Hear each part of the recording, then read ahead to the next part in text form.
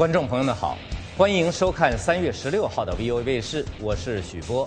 在今天周末专辑的第1个小时里，时事看台为您纵览1周来的热点新闻。新潮 USA 介绍美国社会生活等各方面的新动态和新趋势。还有虎妈经呢，要跟您分享在美国的华裔父母的教子育儿心得。好，请锁定美国之音的 VOA 卫视。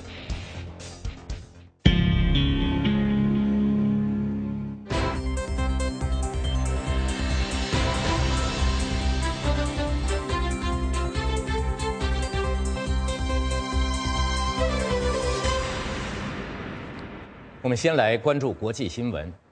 美国国防部长哈格尔宣布了一项旨在对付来自朝鲜的日益增长的军事威胁的计划。这项计划将在阿拉斯加增设14个地面导弹拦截器。哈格尔星期五在华盛顿宣布了这项计划。他说，该计划还包括一个位于日本的新的雷达跟踪站。哈格尔还说，这项部署的目的是让美国在朝鲜发展核技术而带来的威胁产生前做好准备。哈格尔说，美国已经在加州和阿拉斯加州设置了30个导弹拦截器。他还说，新的武器系统将在2017年开始运作。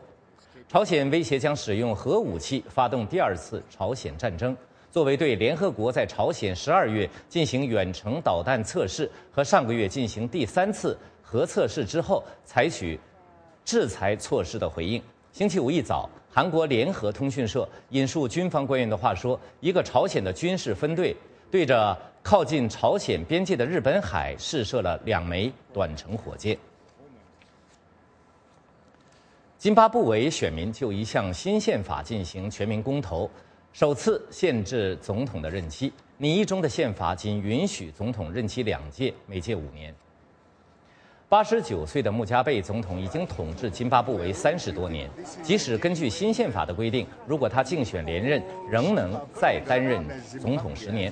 穆加贝和他的竞选对手总理斯万吉拉伊都支持宪法草案，预计这项草案将顺利获得通过。2008年，津巴布韦的选举发生暴力事件，尽管穆加贝和斯万吉拉伊达成掌管津巴布韦的权力分享协议，但2人仍存在分歧。在星期6的全民公决之前，津巴布韦发生了一些零星的暴力事件。欧盟各国政府星期五推迟就向叙利亚反政府军提供武器的提议作出决定。这项武装叙利亚反政府军对抗叙利亚政府军的提议呢，是由英国和法国发起的。与此同时，叙利亚内战迎来了第2个周年。在布鲁塞尔举行磋商后，欧洲理事会主席范隆佩说，欧盟领导人讨论了放宽欧盟的禁运，允许向反政府军提供武器。但是他说，他们商定欧盟各国外长下星期在都柏林的会议上再次讨论这个议题。香港市民支援爱国民主运动联合会星期6就维权人士胡佳被国保带走并殴打的事件，在中央政府驻港机构中联办门前表达强烈抗议。下面请看美国之音记者谭佳琪从香港发来的报道。20多名人士参与香港支联会3月16日的游行，抗议中国国保人员殴打维权人士胡佳，要求当局严惩施暴者。游行人士在下午2点从香港岛西区警署游行到中联办。游行人士表示，以莫须有的寻衅滋事传唤胡佳8小时是任意拘禁。中国政府违反中国宪法第2章公民的权利和义務規定的人身自由不受侵犯和人格尊嚴不受侵犯。咁而胡佳呢係因就俾拉翻。胡佳被拉到公安局，說要他供出到底怎樣安排楊匡去見劉霞，也在公安局裏被毆打。所以我們覺得國保現在的暴力升級，我們抗議這個暴力，譴責這個暴力。支聯會要求中國政府嚴肅處理和調查這次事件，並向胡佳道歉和賠償醫藥費。美國之音記者譚佳琪在香港報道。穆斯林和西方國家克服深刻分歧，就一項歷史性的聯合國宣言達成協議，制定出消除暴力侵害婦女和女童的行為準則。一些穆斯林国家和梵蒂冈对联合国妇女地位委员会的宣言保持保留，但是他们星期五并没有在纽约联合国总部召开的会议上阻挠宣言的通过。虽然联合国妇女地位委员会的宣言并不具有约束力，外交人士和权力活动人士说，这足以在全球范围内向一些国家施压，改善妇女和女童的生活。好，以上就是 VOA 卫视今天第1个小时的重点国际新闻。稍后时事看台要为您纵览一周来的热点话题，请不要走开，我们马上回来。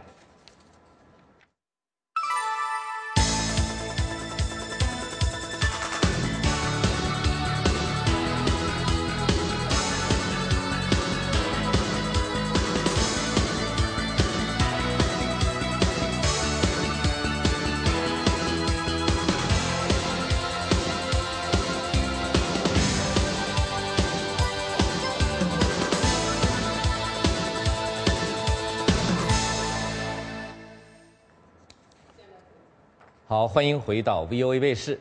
接下来的时事看台栏目为您纵览一周来的热点新闻，阐述事件的来龙去脉。韩国和美国军队星期五恢复了联合军事训练，与此同时，这2个国家与朝鲜的紧张关系升级。美国之音 VOA 卫视的报道。一名美国教官说，军队从电脑模拟军演中学到的东西可以应用到世界任何地方。虽然朝鲜军演模拟系统具有朝鲜半岛以外的使命，但是其首要目标是对这里防卫大韩民国的军队提供帮助。星期五，韩国国防部发言人说，他们在密切关注朝鲜。我们总是密切关注朝鲜的各种挑衅活动，并准备对他们做出回应。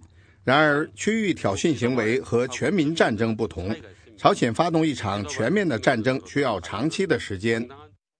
朝鲜国家媒体表示，金正恩在一个敏感的海上边界地区观摩了一次火炮实战演习。联合国对朝鲜最近的核试验实施制裁后，平壤威胁对美国发动核战争，并对韩国采取了一系列威胁行动。美国之音 VOA 卫视报道。朝鲜向美国和韩国发出威胁，充满火药味的言论日益激烈。美国政府希望中国协助解决朝鲜核项目造成的僵持局面。下面请看美国之音记者斯特恩斯的报道。朝鲜领导人金正恩威胁说，要先发制人地发动核攻击，以制止平壤所称的美韩策划的攻击计划。华盛顿再次呼吁北京协助制止朝鲜可能的铤而走险。我们认为，包括中国在内的任何国家都不能对威胁邻国的朝鲜摆出一切照常的姿态。朝鲜半岛的稳定对中国利益攸关，这明确表明结束朝鲜核项目是一条正途。虽然中国上个星期支持联合国制裁朝鲜的新决议，但是中国外长杨洁篪说，这不是化解危机的根本办法。只有标本兼治，通过对话全面均衡地解决各方的关切，才是解决问题的唯一正确途径。美国智库卡托研究所研究员罗根说，中国支持了联合国的制裁，但是国际社会却没有给予中国任何奖励。中国对朝鲜采取了更强硬的措施，这是他所认为的有风险的大动作，但中国却没有因此得到什么回报。罗根说，减少驻韩美军有助于降低中国的担忧。他们非常担心统一的朝鲜半岛和驻韩美军未来出现在边境上，这是中国心中的非常重要的军事问题。不过，美利坚大学的王碧君教授说，朝鲜的军事事态对中国也构成威胁。中国需要跟朝鲜打交道，同时需要以更具意义的方式与朝鲜拉开距离，因为朝鲜也会对中国构成威胁。王碧君教授说，日益变化莫测、难以捉摸的朝鲜把中国推向美国，尽管美中两国在南中国海等问题上存在分歧。我们看到中国也许把朝鲜问题跟南中国海的问题区分开来，因为中国看到朝鲜的所作所为给中国的国家利益与安全带来风险。美国官员说，美国不会袖手旁观，任由朝鲜寻求发展可以打击美国的核导弹。奥巴马政府说，美国正在鼓励朝鲜选择一条更为光明的道路。如果朝鲜兑现承诺，遵守国际法，就会帮助朝鲜发展经济，让朝鲜人民吃饱饭。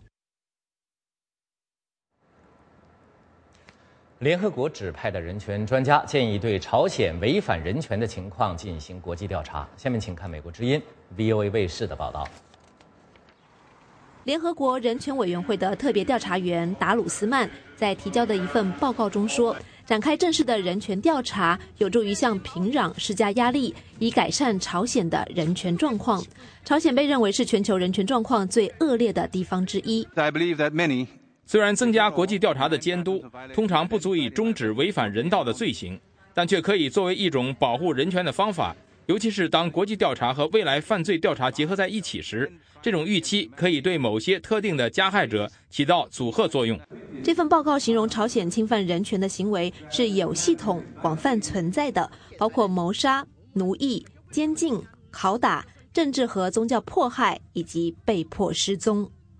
朝鲜在联合国人权委员会的代表崔树英否认报告中的指称，并表示这份报告是以西方为首的反对朝鲜政府的阴谋的一部分。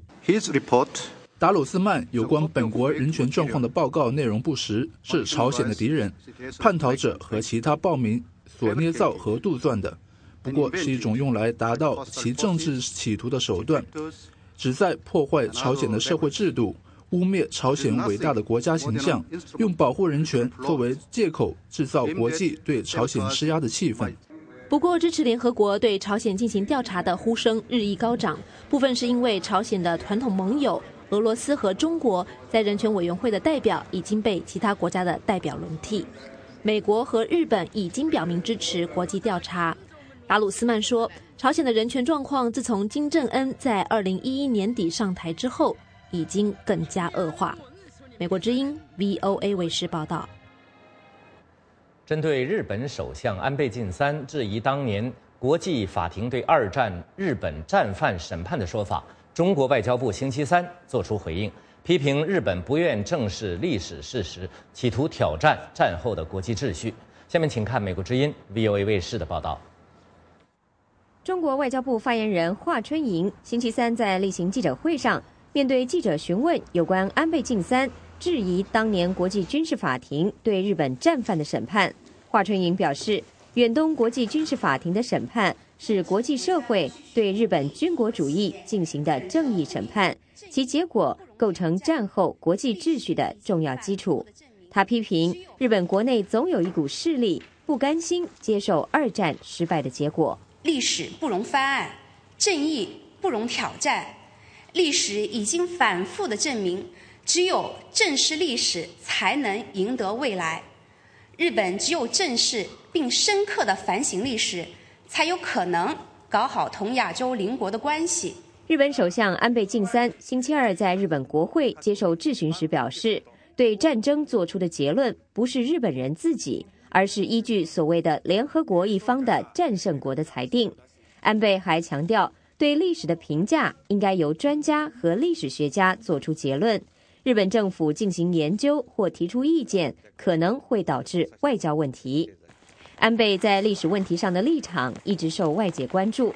他在第一次担任首相时，虽然宣称日本政府接受审判的结果不会提出异议，但仍坚持认为日本的甲级战犯依照日本法律并不是战争罪犯。中国则一再呼吁日本面对其在二战中占领中国时所犯下的罪行。日本过去否认强迫慰安妇的立场，引起许多亚洲邻国的不满。美国之音 VOA 卫视报道。福克兰群岛的居民在星期一的公投中以压倒性的票数选择保留该群岛为英国领土，使得英国与阿根廷对这一岛屿的领土主权争端更为激烈。好，以下就是美国之音 VOA 卫视的报道。福克兰群岛首府斯坦利港的居民星期一彻夜庆祝公投结果。官方计票结果显示，将近100%的投票者选择支持这一自治岛屿继续留属于英国海外领土。官方表示，岛上1650名居民有资格参与公投，投票率达92%，只有3票反对福克兰群岛留属英国。居民们希望这一投票能向阿根廷和全世界传达出他们希望归属英国统治的信号。这向国际社会传达出了一个强烈的信息：我们在这里生活了这么久，我们有权利决定自己的未来。英国首相卡梅伦对这一结果表示高兴。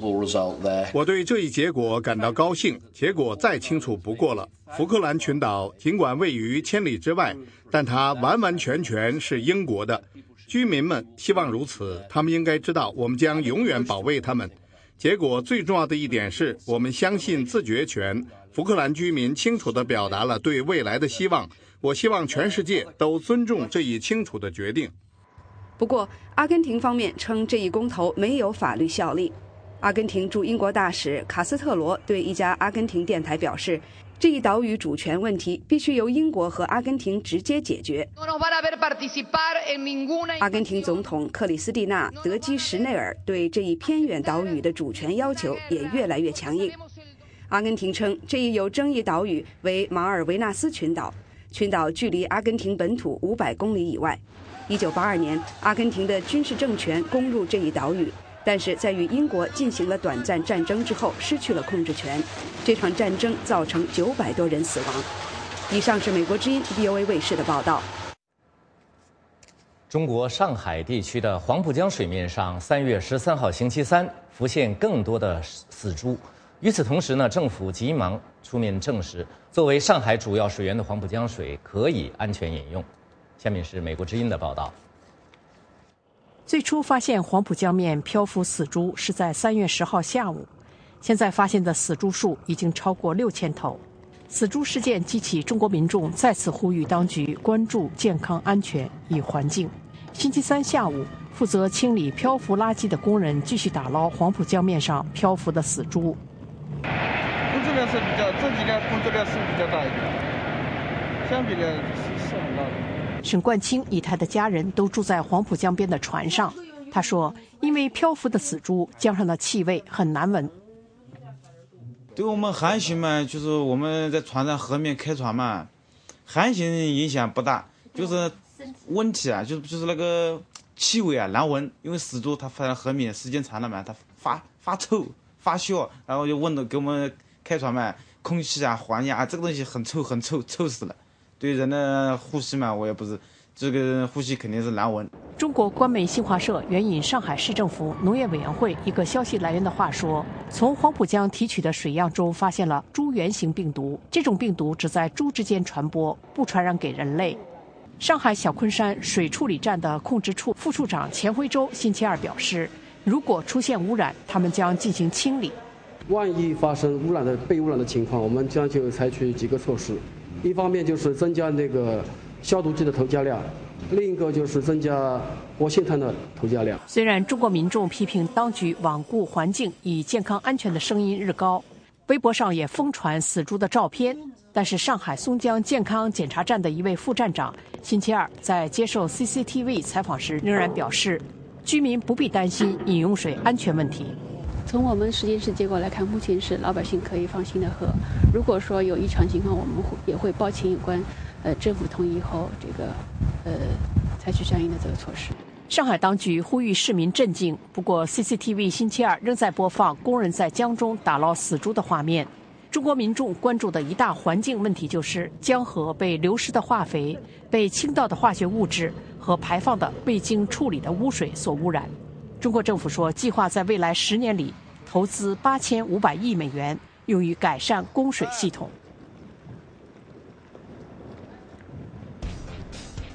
好，刚才您看到的呢是今天 VOA 卫视第1个小时的时事看台栏目。稍后新潮 UIC 要为您介绍美国社会生活等各方面的新潮流和新趋势。不要走开，我们马上回来。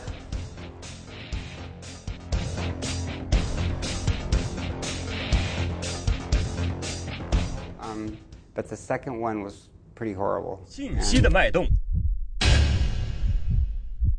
感受时代的心跳。持续可靠的消息来源，平衡客观的新闻理念。我是团东明，欢迎收看美国之音 VOA 卫视。拒绝偏激与炒作，倾尽全力去做。You could totally do this. 传媒精品，全新打造唯信唯实新闻天职。美国之音 VOA 卫视。欢迎来到新潮 UIC 栏目。这个节目呢，要为您介绍美国社会、生活等各方面的新潮流和新趋势。好，下面我们就把时间交给主持人。一位专家的创新疗法，在5年之间将一位携带艾滋病毒并且患有癌症的男子治愈。艾滋病毒可以导致艾滋病，医学界表明，这个男子可以被认为呢是首例清除艾滋病毒的携带者。美国之音苏珊娜普莱斯多采访了这位坚毅的病人蒂莫西·布朗以及几位受到他启发的研究者。请看报道。布朗曾因携带艾滋病毒在柏林接受治疗，因此医学刊物把他叫做柏林病人。布朗2010年公开了艾滋病携带者的身份，现在他推广艾滋病毒研究。我的确还有些行动上的问题，但是除此之外，我感觉好极了。是的，痊愈的感觉非常好。布朗告诉美国之音，2007年起他就不再携带艾滋病毒。我的身体机能都恢复了，也就是说，我不再受艾滋病毒带来的各种症状的影响，我也不需要再接受药物治疗。布朗1995年被检测出有艾滋病毒时住在柏林，他接受了药物治疗来控制病毒。2006年，他又被诊断出有白血病。布朗的肿瘤医生胡特了解到，由于基因突变，100人当中有1个人，尤其是北欧人，对艾滋病毒有极强的抵御能力。简单说，就是艾滋病毒没有渠道进入他们的细胞。南加州大学教授甘农说，这种基因突变为一小部分艾滋病毒研究专家所熟知。即使这些人接触到 HIV 病毒，病毒也无法侵入其体内。2007年，布朗接受全身放疗之后，又接受了来自一名对艾滋病有抵抗力的捐赠者的骨髓移植。他即刻停止了药物治疗，虽然他的白血病复发，但是艾滋病毒没有再出现。第一次骨髓移植很顺利，但是第二次糟糕透了。我不希望经历这些最可怕的敌人带来的病痛。研究者说，骨髓移植存在风险。布朗不是因为携带艾滋病毒接受骨髓移植，他接受移植是因为如果不这么做，他会死于白血病。布朗的神经系统被破坏，他现在也没有足够的钱来治疗，但是他清除了艾滋病毒。和仍然携带艾滋病毒的人相处，有时候有些困难。我觉得我有点内疚。我要走遍世界，就是为了和病人交谈。我希望各国都研究艾滋病。约翰霍普金斯大学教授罗伯特说，已经对布朗进行多次检查，他体内并未发现确定的艾滋病毒痕迹。布朗已经停止治疗5年了，病毒也没有开始复制，我想他已经痊愈了。他的案例是一个象征，标志着我们能做什么，我们能期待和希望什么。天哪，我们感到很有动力。美国艾滋病研究基金会高级顾问和医疗顾问布罗索曼说，这一成功命例让我们感到鼓舞，我们已经将75%的研究资金投入寻找治愈艾滋病途径的研究中。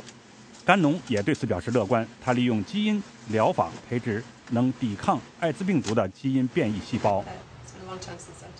欢迎继续收看 VOA 卫视的新潮 USA。2011年，斯坦福大学的一位教授主动提出在网上免费教授一门有关人工智能的课程，全球范围内有16万个学生注册在网上听了这门课。这一事件呢，引发整个教育界的关注，各界目前都在关注这个潮流。与此同时呢，一些基金会也在为网上免费授课项目提供更多的资助。下面请看美国之音记者帕登发自斯坦福大学的报道。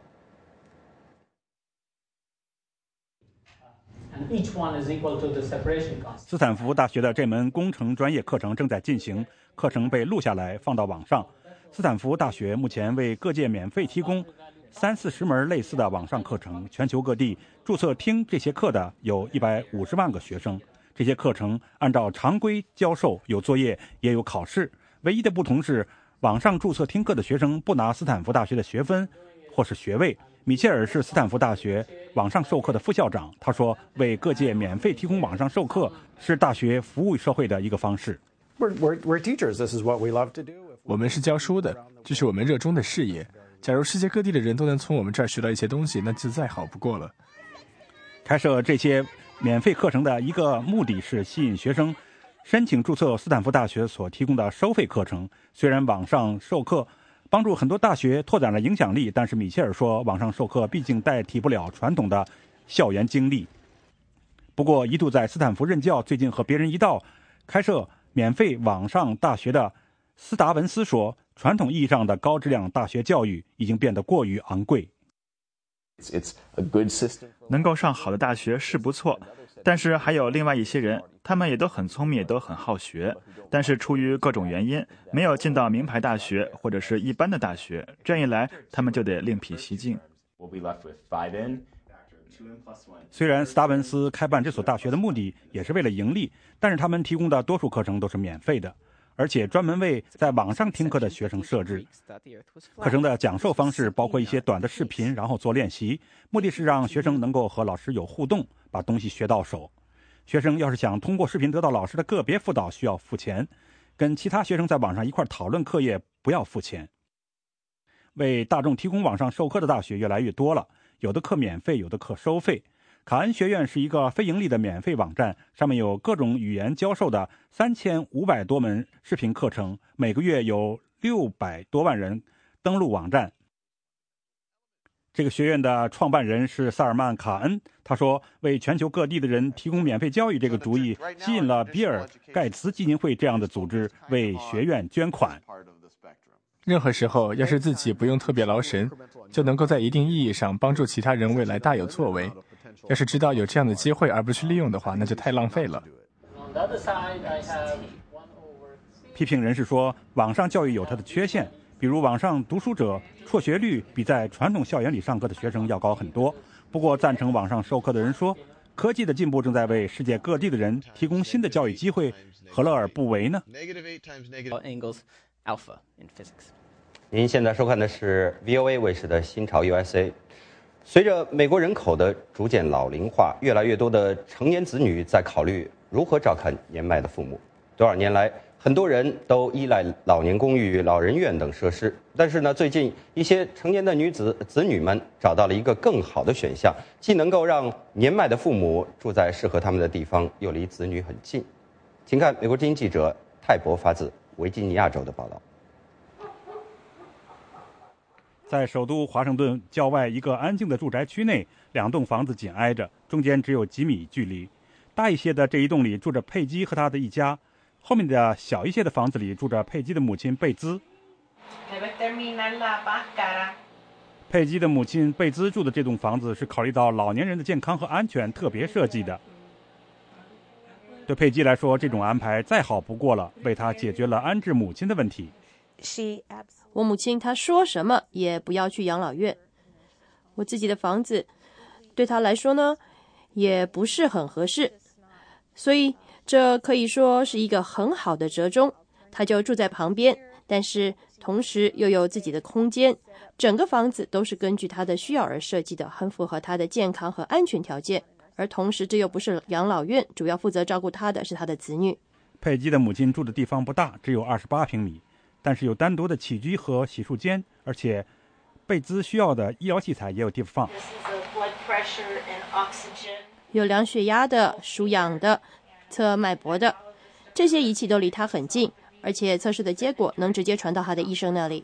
贝兹住的房子里安全指数很高，比如说地板上安装着小灯，晚上去洗手间就不用开大灯了。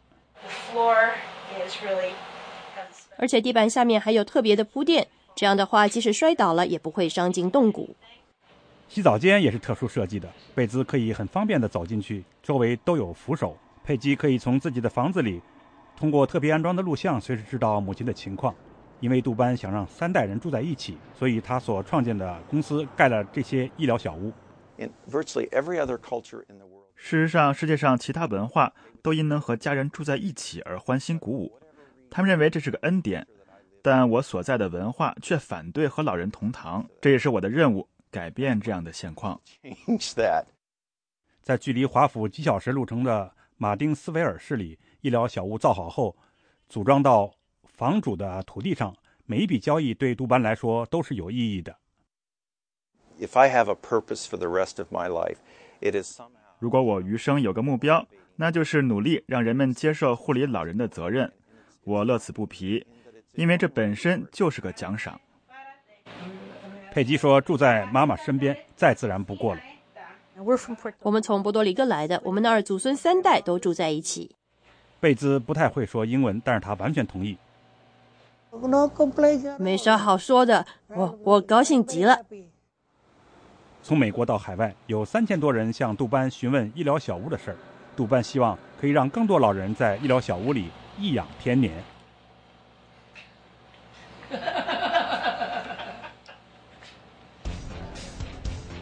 刚才您看到的呢是新潮 UIC 节目，接下来您将看到的是美国之音的解密时刻，为您介绍中华民国已故总统蒋介石的日记，解开中国现代史，尤其是国共之争的一些谜团。好，请不要错过，我们马上回来。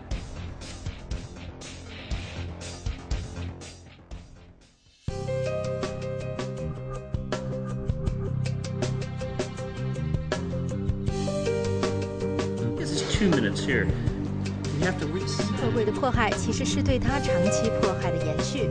这一路上呢，就是我可以说是经常可以看到汽车和军车在往来。两岸呢，这个8年冰封，现在溶解只是小看而已。When I was in Beijing, the slogan is "Beijing will be Beijing will be like that." We've been very impressed with what they've been able to do. Well, there's nothing you can do. 但是，只要女性参加直接战斗的事实得不到法律的承认，至少能让我们去香港这样的地方。The waters that are legitimately theirs.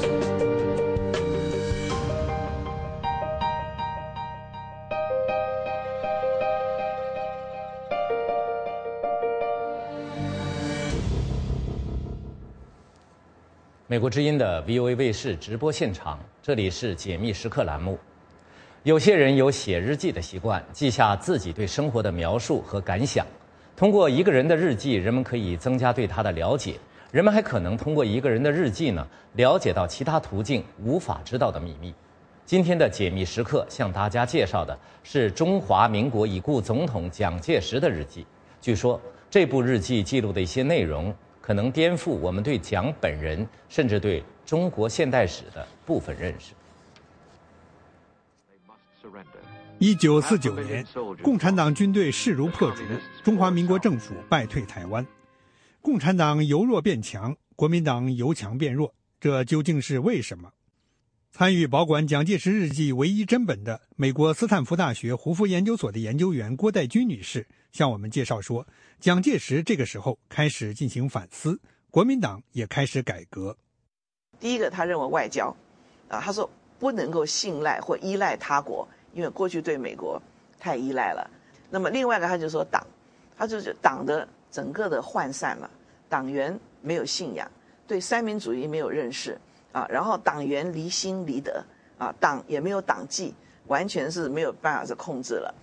他说军队士气荡然，他在日记里很多，他说这些带兵的人每到一地就先想好自己后退之路，然后等到这个战争不利，带军的这些将军们自己先跑，然后把军队留在这里。他说这怎么可以打仗？那么当然是经济，因为最后的这个稻草压死这个骆驼的这个稻草是经济。蒋介石承认共产党在组织动员能力方面颇有效率，但他并不认同共产党的斗争哲学。他自己讲，他说共产党是讲阶级斗争，他说我们中国人是讲仁人，儒家讲仁，他说基督教讲爱，他说我们对于这个人民如果能够用仁爱来做，我们何必要阶级斗争？从1949年退守台湾，到1975年去世。蒋介石最希望成就的事业就是反攻大陆，然而他心中的矛盾纠结和国际形势的多端变化，让他始终未能如愿。就是50年发生的这个韩战，他觉得机会来了，他立刻很兴奋，因为一听到韩战爆发，他立刻在总统府召集这个军事首长，大家开会，马上要派军队，想派一个军，要33000人要派出去，然后马上就说我们3万人是不够，我们接下来希望派10万人去，就是帮助南韩打仗。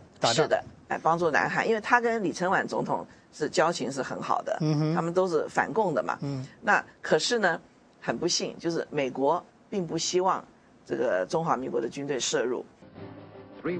反攻大陆虽然未能实现，但是1949年投向中共的原国军将领傅作义，在担任中华人民共和国水电部长的同时，似乎依然是身在曹营心在汉，曾经与蒋介石暗中联系。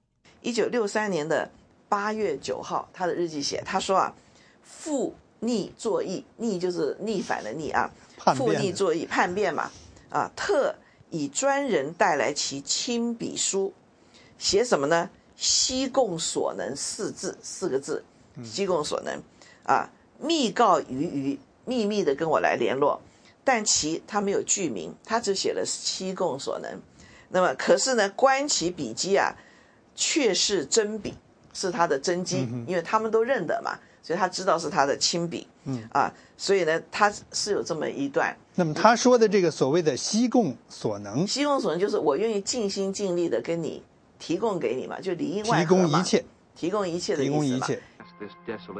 郭代军披露，就连在中国贵为国母的宋庆龄也对毛泽东的很多政策感到不满，并在对毛规劝未果后一度考虑离开中国。这个宋庆龄啊，宋庆龄曾经写过好几封信给毛泽东，他认为做的不对啊。你指的是哪一时段？这从大跃进，三反五反、反右、大跃进、文革，宋庆龄大概写了7封信给毛泽东，他就是认为说你这样子做你不能说服我，那我认为这样做是不对的。那么毛泽东一开始对他很客气，到最后就火了，他就说他不想的话就走吧，那么当然现在这7封信呢是一直都没有公开，那可是他们的宋家的家属跟我讲，就是他们当时是很认真的跟北京联络，要把宋庆龄接出来，宋庆龄想出来，所以这个谈双方的这个接洽谈判的都到很具体的，包括就是说美国这边宋霭龄愿意付700万美元的保证金，那么让宋庆龄出来，那么已经到最后的关头了，那么都准备欢迎他来了，可是很可惜到最后不晓得哪一位就是最上面的一个长官，他觉得还是不行，他说国母如果走了不回来那怎么得了呢，所以最后所以很遗憾，所以宋庆龄他们宋家姐妹最后都没有再见到一面。蒋介石到台湾以后的日记，是蒋介石那一共延续了大半个世纪的日记中最鲜为人知的部分。希望美国之音的解密时刻有助于您了解一个真正的蒋介石。美国之音的 VOA 卫视，稍后为您安排的栏目呢是虎妈经。今天我们请专家谈谈怎样做一个完美的妈妈，请不要错过，我们马上回来。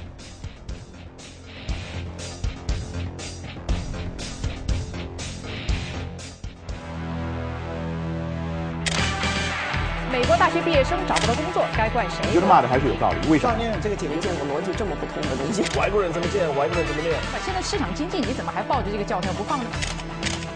欢迎回到焦点对话。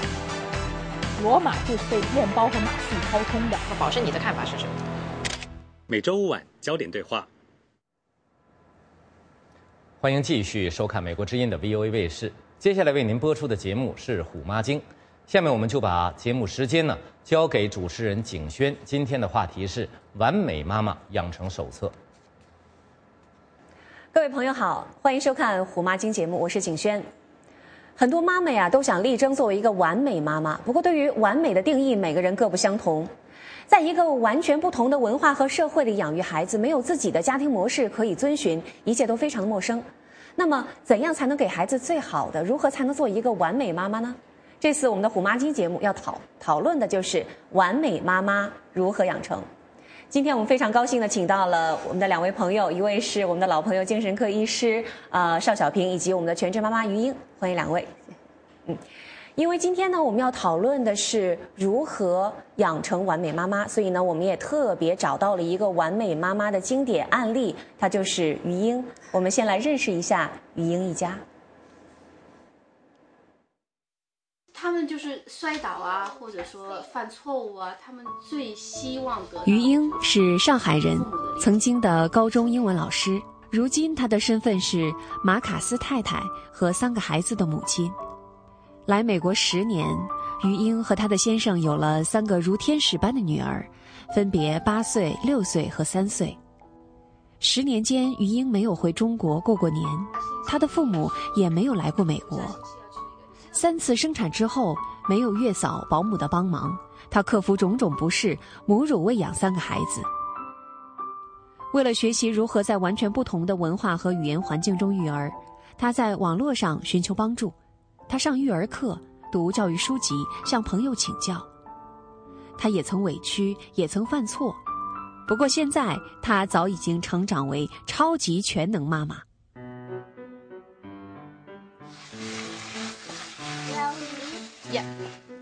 她照顾3个孩子的饮食起居，她是孩子们的启蒙老师和玩伴。她写博客和新手妈妈分享育儿心得。她购买组装整面墙的书架，她甚至自己安装地板。她总是沉着冷静，并且很有办法地应对女儿们带来的各种小状况。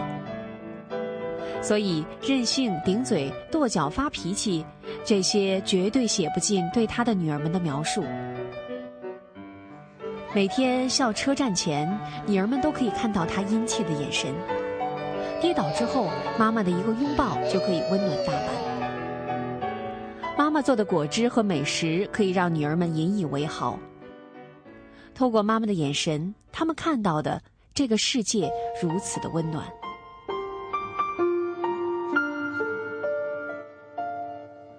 如今3个女儿都爱阅读、爱艺术、爱运动，懂礼貌，善解人意。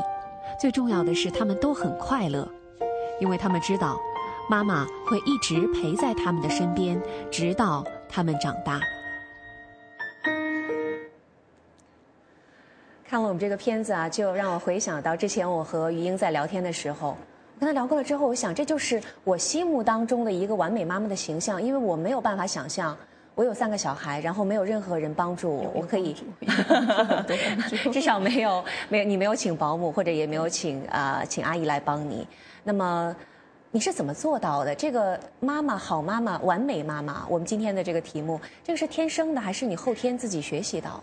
我觉得做妈妈不一定就是你生了孩子以后，对，你生了孩子就可以做妈妈，但做好妈妈的话，我觉得很多途径，你可以读书很多育儿书，还有的话呢，现在网络那么发达，很多的知识的话可以从网络上找到，还有就是和朋友聊天带孩子出去边看边学，还有就是参加一些育儿课程，反正途径很多。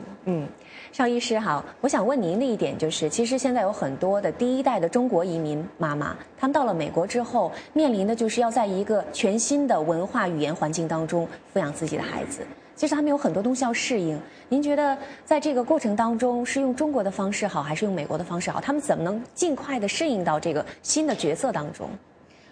对，我觉得这对每一个第一代移民的妈妈来说，都是一种挑战，一种新的挑战。但是呢，通过这样的学习呢，也是我们自己成长的第一代移民妈妈成长的一个过程。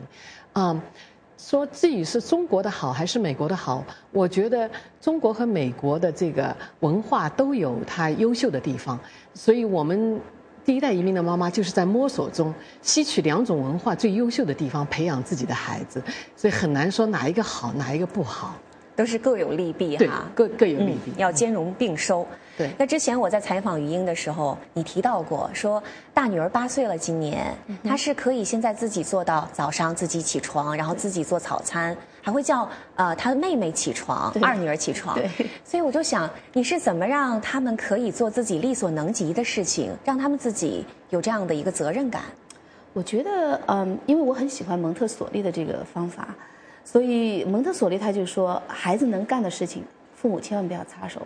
也就是说，即使他犯了错，比如说他倒牛奶没倒好，弄洒了，自己洗，自己擦干净就是了。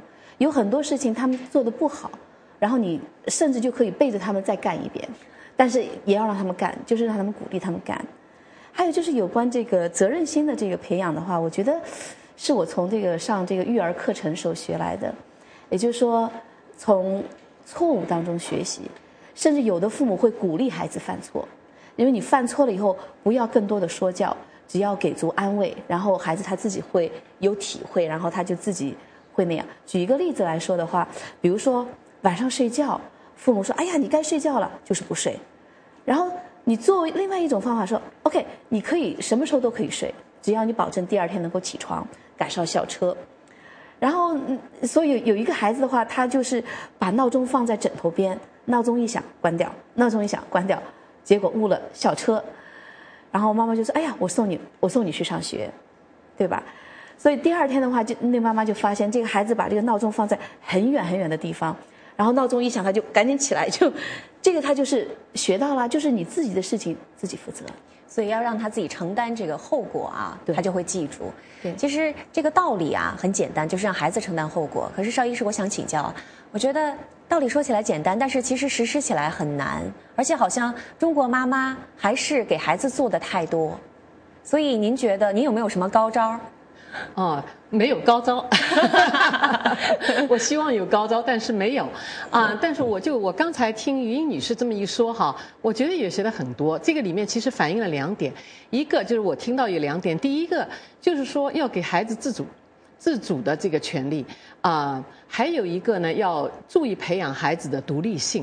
那么自主呢这个东西呢不要什么东西都包办了，这个从美国在一个有德国出生、美国长大的全世界著名的这个心理学家和社会学家，他的名字叫 Erikson， 他就有这一点，就是说在人生的培养过程、成长过程中有5个阶段，有一个阶段就是培养他的能力，这是6岁到11岁。所以呢，这个是很重要。像于英女士大女儿8岁哈，她就开始独立做很多事情，这个对她的将来的成长非常重要。在这个阶段，我们父母如果包办的太多，那就不行。所以你心里有了这样一个概念呢，就要想办法，就不要包办，就让他们犯错误，这些小错误没关系，他们就从里面会学到。好像在这个过程当中，妈妈要狠下心来。就是要让他们犯错，要容忍他们犯错误，而且犯了错之后不要去指责，也不要去责怪，而是说没关系，只是安慰就好了。只要不涉及人身安全，只要不涉及人身安全，对，要保证他们安全情况下允许他们犯错误。对。在之前去你们家采访的时候，我也注意到3个女儿非常可爱，可是她们有的时候也会吵架，也会打架，有的时候又哭着来跑到你这儿来告状，但是她们也会。非常互相关心，比如说你的小女儿摔倒了，2个姐姐马上跑过去说怎么了，很关心，她们互相很相爱。有没有互相吃醋的时候？你是怎么让他们你是怎么把你的时间分配给他们，然后让他们没有觉得说我要妈妈的爱多一点？我觉得这个就是互相夸，我就当着姐姐的面我说你真幸福，有这么好世界上最好的妹妹，当着妹妹就是当着姐姐也听得到，但是就是好像不是对她说，然后当着姐姐的面妹妹的面，我就说，哎呀，你有这么好的姐姐，你太幸福了。所以他们就觉得，哎呀，我是这么好的一个姐姐，我一定要做得更好，是这样。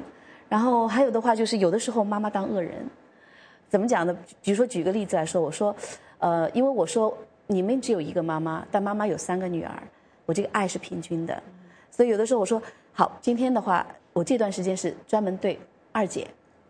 我对老3说，我说你自己去玩，因为姐姐在做大姐在做功课，她不愿意她就哭，然后我就说你到外面去面壁思过，然后她就去哭了，在那儿哭，她说，然后我就对着老2说现在是妈妈跟你1对1的时间，我们来玩。结果我们家老2他就看看我，看看就是听着妹妹在哭，然后他就说妈妈没关系，我和妹妹可以一起来玩。我说这个最好不过了，就是他就是跑过去安抚妹妹，然后妹妹过来跟我们一起玩。所以有的时候妈妈当恶人，就是给姐妹之间互相就是做友好的这个条件，就是。所以如果他们3个，如果这个情绪都不好的时候，或者是有一个特别不听话的时候，你有没有很抓狂的时候？好像你总是可以很冷静的，然后很有办法的去处理这些情况。抓狂的时候有啊，很多，这个是很多抓狂的时候。然后，但是有的时候就是一定要静下心来。比如说他是孩子，他有这个权利，或者说可以哭闹，但你作为大人的话不可以，对吧？而且特别是在美国，然后你一定要知道，如果你非常抓狂的发脾气，然后这个国家政府会把孩子从你身边带走的，这是很严重的一个后果。所以妈妈要控制自己的情绪。那邵医师要请教您了，作为一个母亲，每天面临那么多的家务事，然后很繁琐，难免有心烦的时候，怎么样呢？控制自己的情绪。对在这种情况下呢，我就觉得于女士讲得很对就是要控制自己情绪。但有一个想法，你就想到这个时候我是妈妈，我们的妈妈就是一个工作。这个妈妈呢，就是要以孩子为主，不是以我自己为主。如果以孩子为主的话，你就想到，如果我发火，对孩子的影响是什么？有好多不良影响。一个孩子会害怕，一个以后孩子就学着你有了这个压力就发火。这个其实你给孩子是一个坏榜样。所以呢，如果你考虑母亲来说，总是给孩子制造一个安全的一个环境。如果你发火，会让孩子觉得不安全。所以呢，为了保证孩子继续在一个安全的环境里，还有让孩子能学到怎么处理紧张的情况，妈妈总是要想到我要控制自己情绪。就是昨天晚上没睡好，今天也得把情绪给控制好。是，其实是很不容易哈。作为一个完美妈妈呢，其实除了自身的学习和努力之外，还需要很多方面的帮助。那么之前呢，我们也采访了于英女士的丈夫，我们来看看她先生是怎么说的。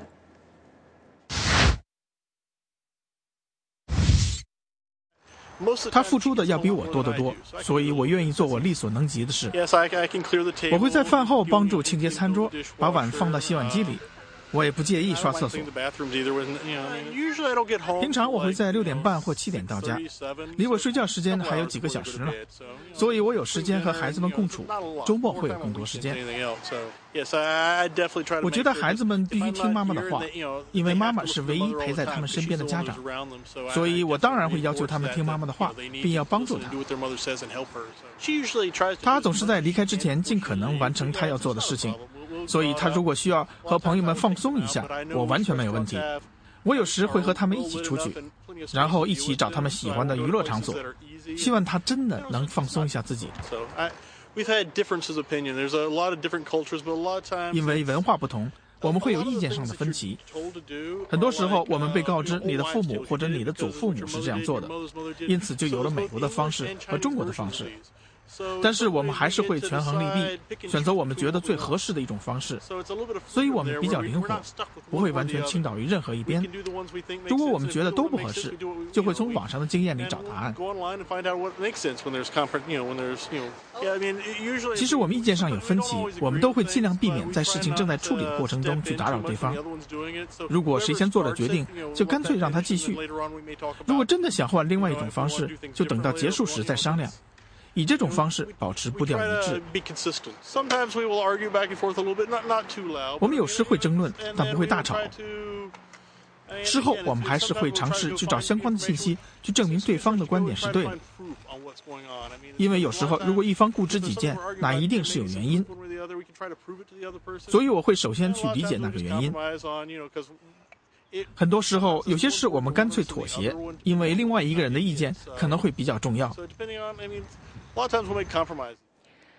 在我们的这个采访当中呢，于英的先生提到了，他说他需要你的女儿尊重你。这在什么情况之下，他需要把女儿们拎出来说你要尊重妈妈？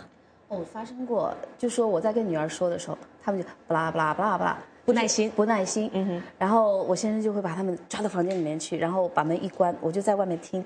他就跟他们说，这个女人怀胎9月把你们生下来，母乳喂养1年，现在照顾你们，教你们学习，你们还对她不尊重，你们应该是她是你们最亲近的人，怎么样。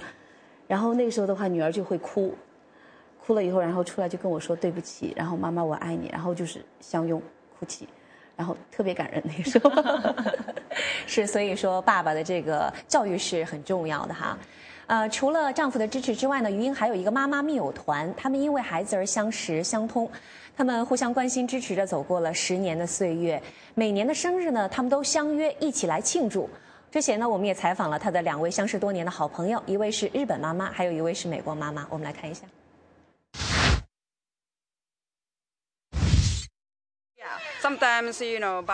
如果校车来了，他又没空出来接孩子，我就会帮助他接孩子，并且照顾他们。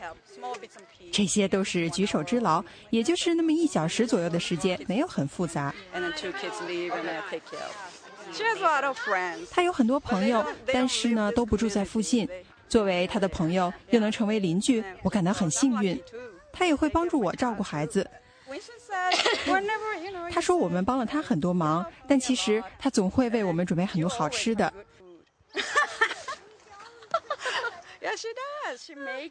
他会做很好喝的奶昔，还有一些健康食品，都会拿给我们。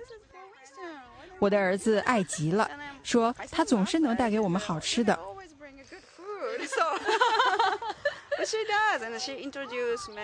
他总是给我介绍一些我不了解的东西，比如育儿教育。我认为这很好，我总是向他学习如何教育孩子。我们相互帮忙，很多人都说保姆不好找，但是我们基本没考虑过这个问题。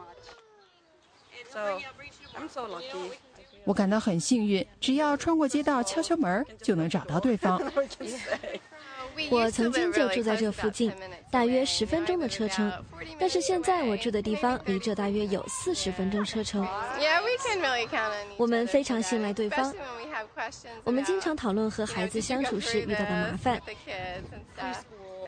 学前教育、糟糕的婚礼、各种食物，还有经历的种种和此时此刻的心情。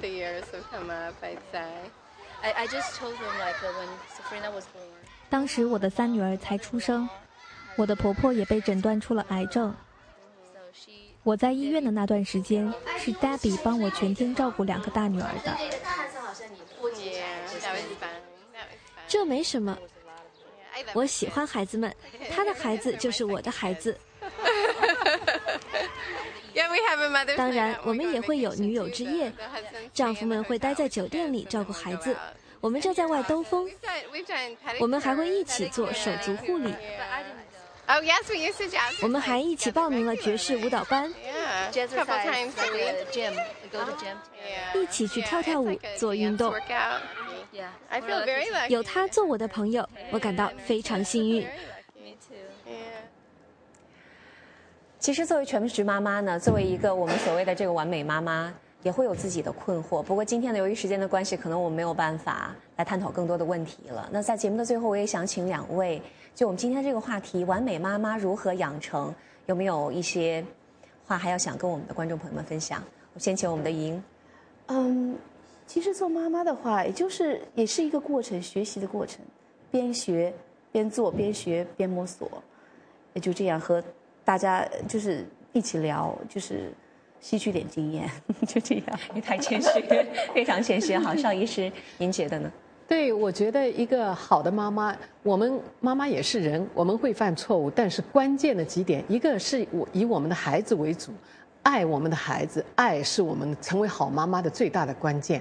然后孩子怎么知道你的爱？你的眼神，我们心灵的窗户，永远有一个温暖的眼神，这是你成为好妈妈的一个最重要的一个方面。我刚才看了所有的，我觉得还有一个社会和家庭的支持，一个好妈妈离不开支持，这个我觉得是这些是最关键的。是，您总结得非常好。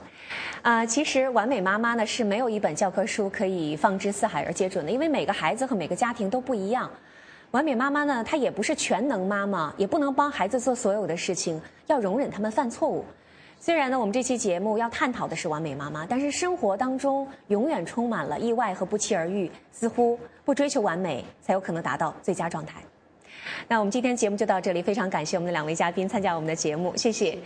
我是景轩，我们下期节目再会。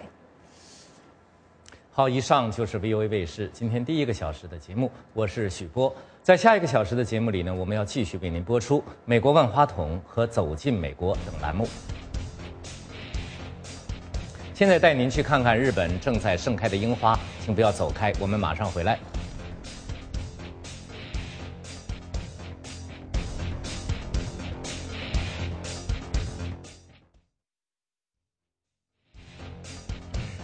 这里是 VOA 卫视3月16号的周末专辑，我是许波，欢迎回到直播现场。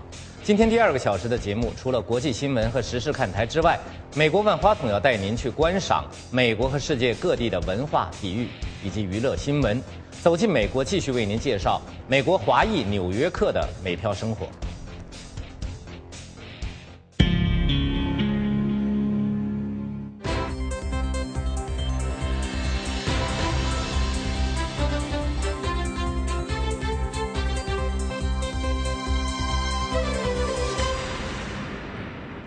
先来关注国际新闻。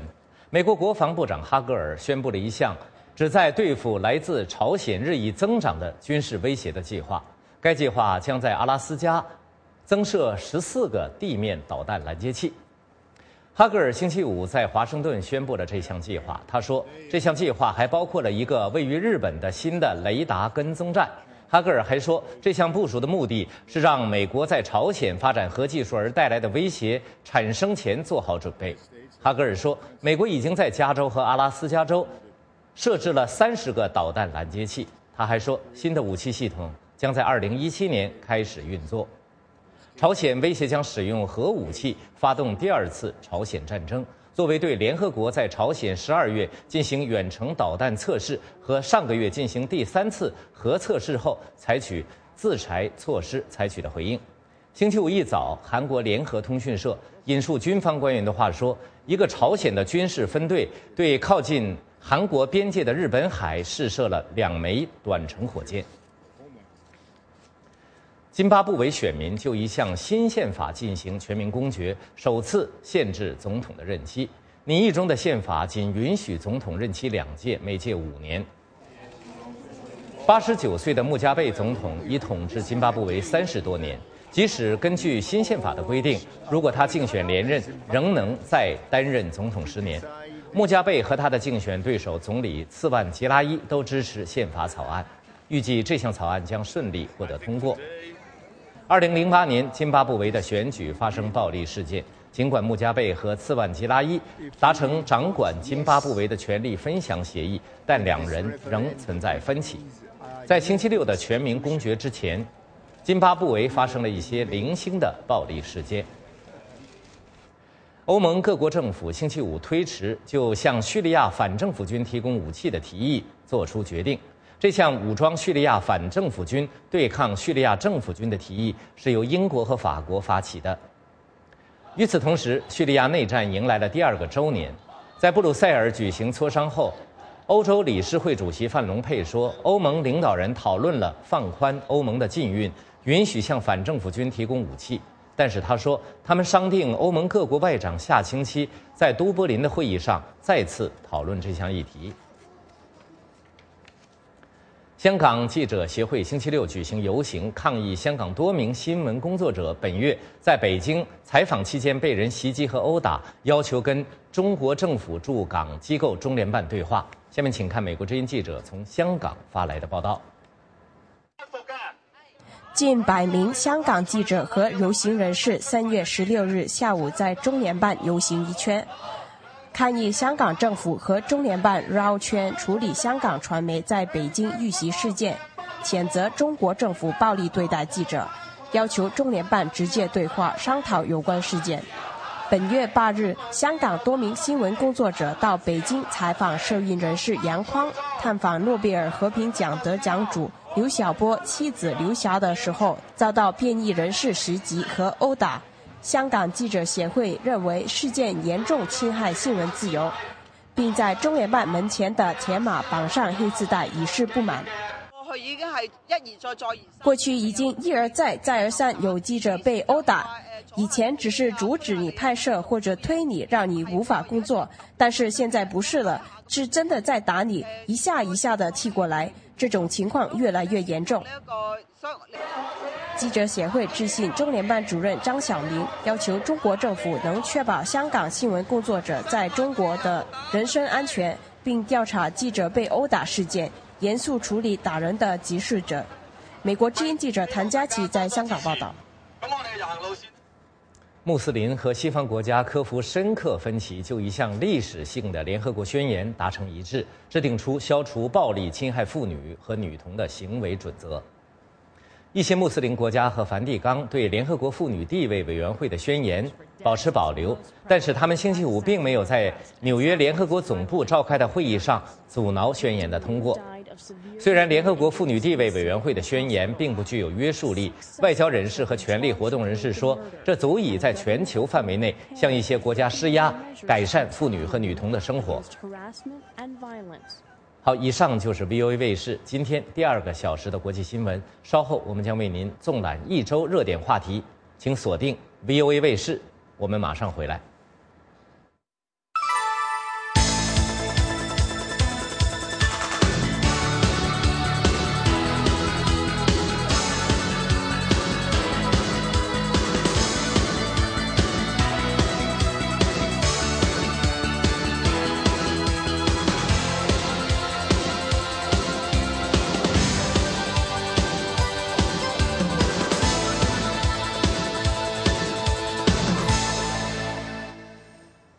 欢迎回到 VOA 卫视。接下来的时事看台栏目呢，为您纵览一周来的热点新闻，阐述事件的来龙去脉。奥巴马总统在访问以色列被占领的约旦河西岸和约旦期间，将敦促以色列和巴勒斯坦人恢复和平努力。他还会谈到伊朗核项目以及叙利亚的内战问题。下面请看美国之音驻白宫记者鲁宾逊的报道。奥巴马总统上次访问以色列是在2008年，当时他是参议员和总统候选人。现在他已经是连任的美国总统，但一直没有能够成功的克服中东和平障碍。奥巴马这次不会提出新的和平计划，但是会向巴以双方表明立场。白宫发言人厄内斯特说，以色列和巴勒斯坦之间的和平仍然是总统最关心的问题。如果他们准备开始对话，奥巴马总统和美国随时大力支持。美国支持以色列和巴勒斯坦作为2个国家和平共存，但是奥巴马总统和以色列总理内塔尼亚胡的关系紧张，特别是在以色列在被占领区修建定居点的问题上。美国和平研究所的尼尔克里兹说，奥巴马会再次向巴以双方保证美国支持他们的权利和安全，这件事至关重要。对总统来说，一个重要的挑战是2国共存的解决办法在什么时候会变得难以实现。奥巴马不希望2国共存这个解决办法在他的任职期间变得毫无可能，他不想让这个成为他的政治遗产。奥巴马去年11月再次当选总统，虽然他的竞争对手罗姆尼质疑他是否会坚决支持以色列，但是69%的犹太裔美国人投了奥巴马的票。阿伦·克亚克是全国犹太裔民主党人理事会的执行主任，这个组织最近应邀和奥巴马讨论中东问题。一次次选举表明，奥巴马总统是犹太人民的真正朋友，我们认为他是真正的朋友。圣约信徒国际理事会的埃里克·福斯菲尔德认为，奥巴马的中东之行会让他有机会看到那里究竟在发生什么。什么也代替不了面对面的接触和基层民众接触，看到和感受到以色列的现状。阿拉伯裔美国人反歧视委员会等几个团体最近也应邀前往白宫。阿拉伯裔美国人反歧视委员会的主席沃伦·大卫说，阿拉伯裔美国人告诉奥巴马，他们对巴勒斯坦人建国缺乏进展感到失望。我直截了当地说，我希望你作为总统能促成这件事儿，留下这个遗产。一开始我非常悲观，在听到总统及其顾问谈话后，我有些乐观了。大卫说，阿拉伯裔美国人告诉奥巴马总统，他们希望以色列人和巴勒斯坦人之间最终会实现和平。美国之音电视报道。美国最近启动了自动削减联邦开支计划，预计今后10年将减少开支1.2万亿美元。美国之音记者帕登最近走访了维吉尼亚州东部，那里有美国最大的海军基地。当地的一些国防工程承包商已经受到政府削减开支的影响。下面请看详细报道。戴维斯内部装修公司是维吉尼亚州诺福克的一个小公司，专为海军舰艇制作特别的家具。管理人员维特曼·曼格尔说，公司已经感受到削减开支的影响。我们不得不减少雇员的工作时间，几乎所有雇员每周只能工作4天，有些人甚至只能工作3天，可能不久就要裁员。维吉尼亚东部有很多这样的国防工程承包商，他们的生意主要来自美国最大的海军基地和其他军事设施。这些公司的雇员加起来有4万多人。自动削减开支计划启动后，美国国防部计划让9万人因经费不足而暂时下岗。这个计划目前还没有对地区经济造成影响，但是国防部取消了对诺福克海军基地11艘军舰的维修合同，给戴维斯内部装修这样的承包商造成了痛苦。大卫·威廉姆斯在这家公司做了25年，他说这是2年来第2次发生政府削减预算，造成工人没活干。我很担心，我们上次被裁员还没有缓过来，现在又要减食，欠下的账单还没有还清，大家都在挣扎。维特曼·曼格尔说，随着海外战争的结束，这个地区的国防工程承包商都知道政府要削减国防开支，但是突然自动削减开支的幅度太大，会使承包商破产倒闭。我们不知道会出现什么情况。我们跟政府签订的一些合同还有效，项目会继续，但是之后由于自动削减开支，就没有新的合同了。政府自动削减开支，维吉尼亚东部的国防工程承包商首先受到冲击。如果自动削减开支继续下去，经济学者预计整个维吉尼亚州很快就会出现经济衰退。中国民众期待新当选的国家主席习近平能够有所作为，给中国带来变革。目前，这个世界第2大经济体面临着收入分配不均、官员腐败以及生存环境恶化等诸多社会问题。下面是美国之音 VOA 卫视的报道。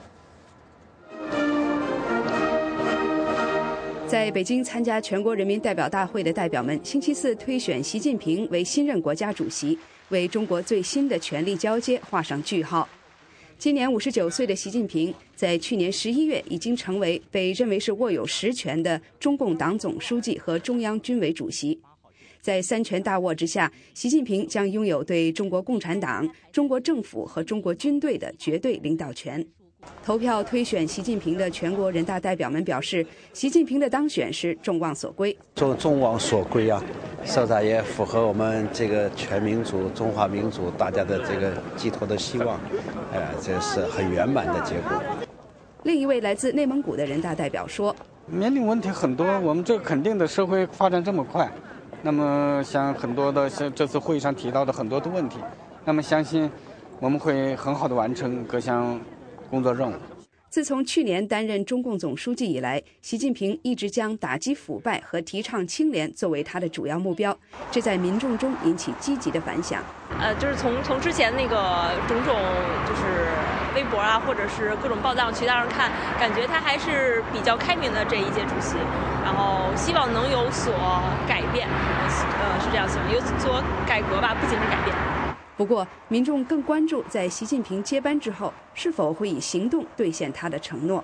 习主席的当选呢，不但要看他的这个思路和整体的一些想法，也要看这个中国人民的人心所向，说必须感觉到要关心老百姓所切切实实要解决的问题，要做出一些踏实比较实事的，老百姓才会拥护，才会来去感到真正的幸福的生活。习近平领导的政府在上任之后，必须开始着手处理一系列难题，包括推动已经放缓的经济成长，缓和房地产市场泡沫，化解地方政府的信贷危机，改变中国对以投资为主的发展的依赖等等。与此同时，习主席还要应付越来越失控的朝鲜，处理中国同美国、日本以及东南亚国家的紧张关系。以上是美国之音 VOA 卫视的报道。最后，梵蒂冈选出新的教宗之后，北京的信众们表达了对新教宗方济的支持。下面是美国之音 VOA 卫视的报道。中国官方媒体对阿根廷枢机主教贝格格里欧当选新教宗的消息保持沉默。早在1949年中共执政后不久，北京就中断了与梵蒂冈教廷的外交关系。北京与教廷之间的分歧主要是任命主教的权利，不过双方曾经进行过关系正常化的秘密和谨慎的努力。梵蒂冈表示愿意与中国举行会谈，希望北京能够承认教会内部事务的独立性，并且建立外交关系。不过中国说教廷必须首先中断与台湾的关系。星期四，教徒们在北京东堂内举行祷告。新教宗的照片显示在教堂中央的6个大屏幕上。信众们说，神父在早晨的活动中提到了新教宗。不过当记者向教堂女工作人员要一份布道词时，他们要么说无法提供，要么重复神父说过的话。北京的一名信众说，在这种无神论国家里，他无可置疑的，他不能接受这些，都是正常的。但是我们就是基督徒，至少我们基督徒要向往的是耶稣。别人怎么看，或者这个国家是支持与不支持，和有什么那个隔阂的话，这与我们和天主的关系是没有那个障碍的，因为我们直接对天主的。你还是认可他？我还是认可。中国据信有800万至1200万天主教教徒，其中包括政府批准教会的成员和忠于教宗的成员。北京的天主教东堂是官方批准的教堂，而在香港，教宗弗朗西斯的当选成为各大报章的头版头条。美国之音 VOA 卫视报道。象牙和犀牛角的全球贩运问题是在曼谷举行的濒临绝种野生动植物国际贸易公约会议的首要议题。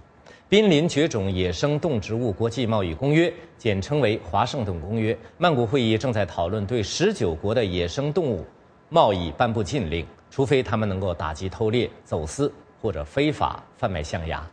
美国之音记者里奇维尔从伦敦发来报道说，近年来非洲的偷猎现象大量增加。南非的护林员去年在姆普马兰加发现一只死犀牛，它的被杀只是为了一个原因：犀牛角。它在弥留之际被人砍下了角。最近几年，犀牛角和象牙偷猎四处泛滥，这一现象成为在泰国举行的178国华盛顿公约会议的首要议题。生儿自由保护组的成员维尔特拉福尔通过 Skype 与美国之音通话。2007年，南非有13头犀牛被猎杀，去年有668头，而今年已经有130头。大象的偷猎现象也在增加。社会活动人士称，1989年签署的国际象牙禁运令已逐渐被淡忘和破坏。一些国家正推动亚洲打击象牙的非法贩运，肯尼亚就是其中之一。在乞力马扎罗山山脚，史蒂夫·牛姆比为国际爱护动物基金会运营着保护项目。绝大多数需要和想要使用象牙的人都有一个误解，就是象牙的脱落就像头发一样。我要给在中国和泰国的这些人传达一个信息：大象会被残忍地杀死，非常非常残忍。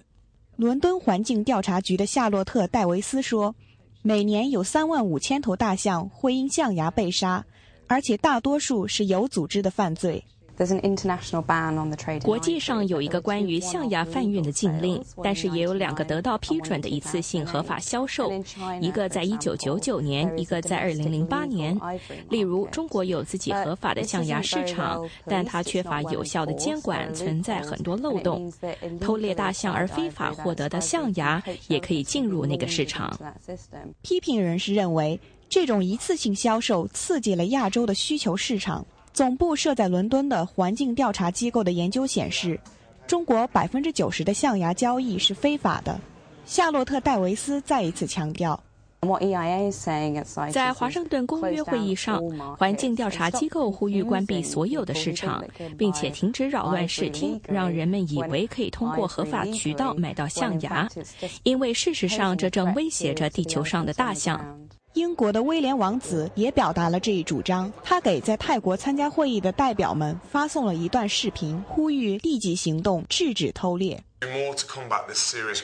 如果我们想扭转目前这令人担忧的趋势，就必须采取更多行动来打击这种严重的犯罪行为，否则我们将无法再看到某些生物种群，甚至它们的整个物种都会消失。社会活动人士警告说，物种灭绝确实是可能的，除非我们能达成协议，签署和执行一个全球性的贸易禁令。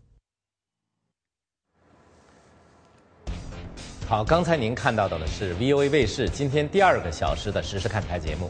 稍后，美国万花筒将带您浏览美国及世界各地的文化、娱乐和体育新闻，观赏世界名胜古迹，体验各地风土人情。不要走开，我们马上回来。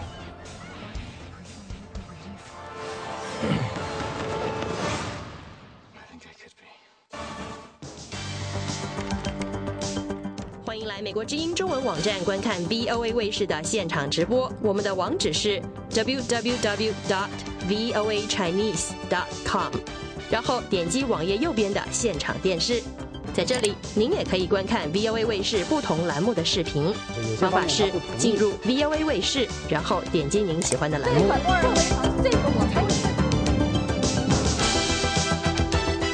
如果你对我们的节目有什么意见和建议，欢迎你给我们发电子邮件，电邮信箱是 chinese@voanews.com。后任香港特首梁振英的他有他自己国内。如果您希望通过电邮参加 VOA 卫视时事大家谈节目的讨论，请把您的问题或评论发到 voasinwen@gmail.com。VOA 卫视全新推出，敬请关注。欢迎继续收看 VOA 卫视，下面是美国万花筒栏目。这个节目呢，要为您介绍美国及世界各地的文化娱乐新闻。1939年的电影《绿野仙踪》一再被评为是美国电影史上最好的电影之一。时隔70多年来，好莱坞推出《绿野仙踪》前奏曲，一上映就夺得本周电影票房的冠军。另外，一年一度的休斯敦牛仔节是全世界规模最大的牛仔文化活动。男女老少纷纷穿上牛仔靴，戴上牛仔帽，到现场重温牛仔精神。好，让我们跟随美国万花筒节目一起去看一看。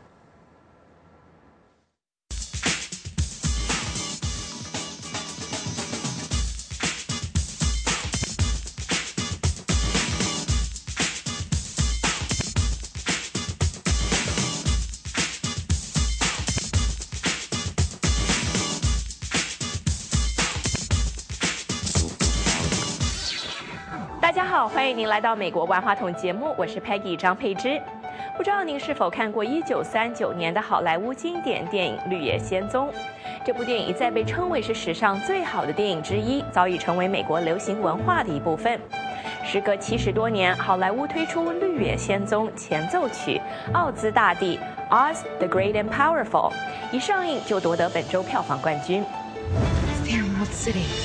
电影时间背景是1905年，在堪萨斯州，一位喜欢招摇撞骗的马戏团魔术师奥斯卡，在一次龙卷风中被卷到奥兹王国。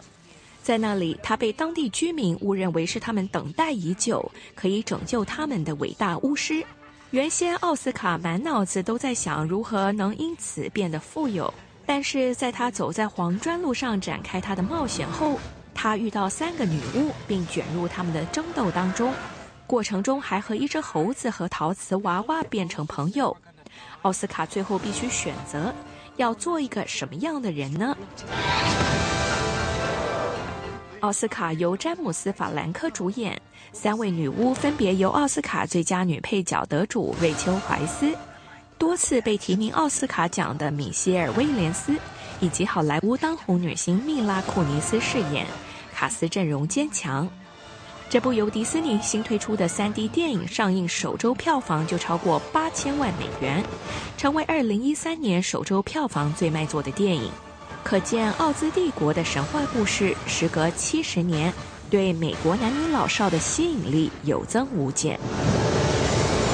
被媒体称为 Brangelina 的安吉丽娜·裘丽和布莱德·彼特是最受媒体瞩目的好莱坞情侣档之一。除了拍电影之外，他们还热心从事慈善事业。最近，他们还跨足酿酒业。他们的名气是很大，但是专家是怎么评价他们的酒呢？布莱德·彼特和安吉丽娜·裘丽的法国庄园所酿造的第一批玫瑰酒，这个月通过因特网出售，一瓶售价15欧元。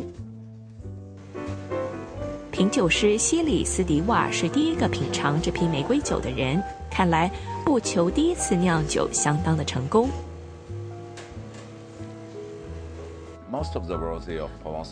出产于普罗旺斯的玫瑰酒有很多品质很不错的，但是也有很多酸度很高，不清爽。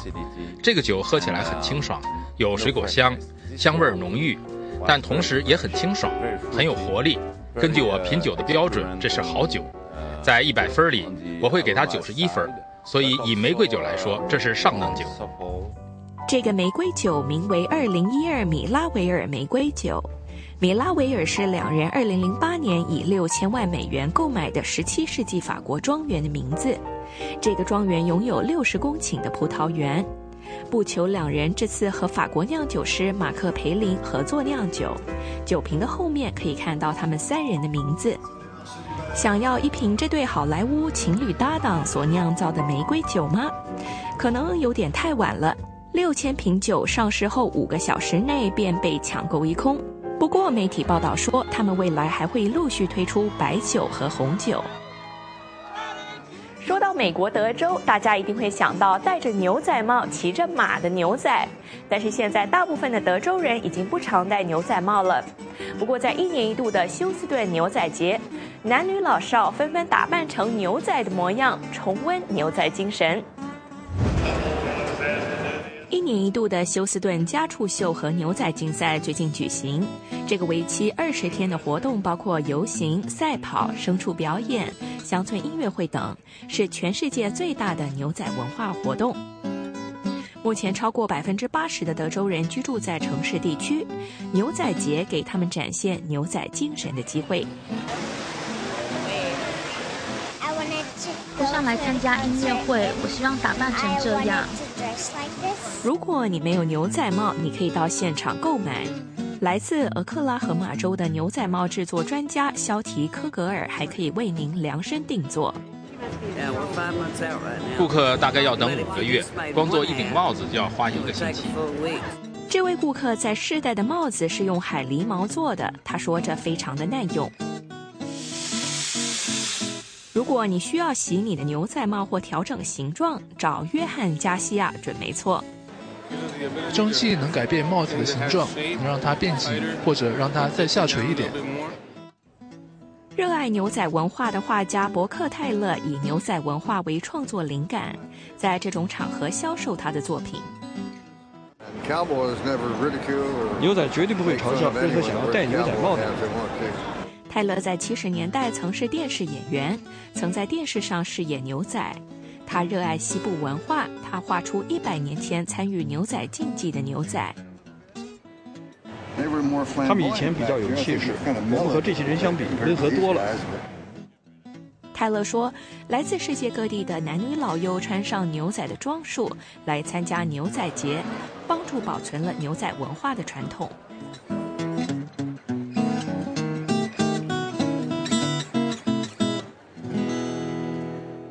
德州休斯顿的牛仔节每年吸引来自各地200多万人参加，其中大部分的人不是牛仔，但是每年在内布拉斯加州举行的牛仔诗歌大会，来这里的几乎都是货真价实的牛仔，他们在这里诉说彼此的生活，表演牛仔的音乐，他们的生活和好莱坞电影中的牛仔非常的不同，一起来看看。每年1月的最后1个星期，成百上千的牛仔都会来到内华达州东北小城埃尔科，参加1年1度的大聚会。你很难有机会在一个地方看到这么多的牛仔帽。他们讨论跟骑马放牛有关的事情。他们演唱自己喜爱的西部和乡村音乐。更重要的是，他们讲述着自己的故事。牛仔或是牛仔女郎在各种地方都可以开讲。I lived in time with horse hoof falling.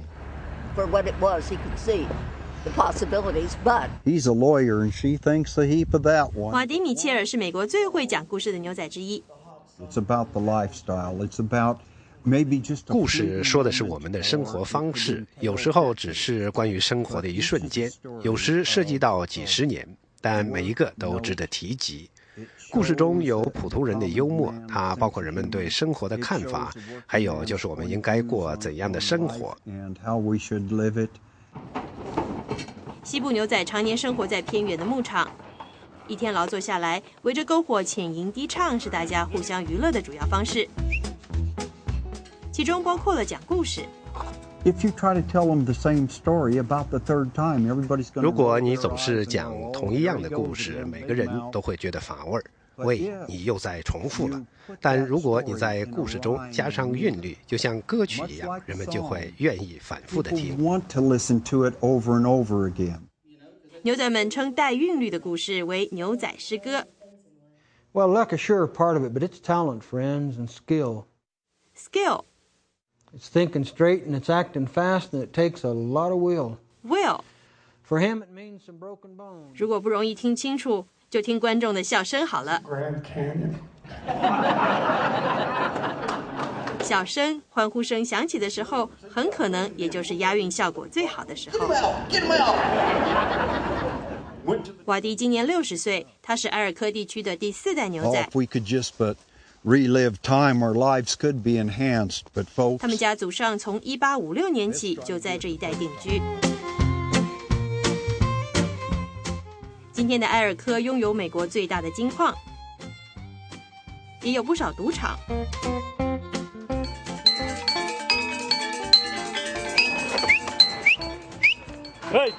同时，它仍然是美国西部畜牧业的中心。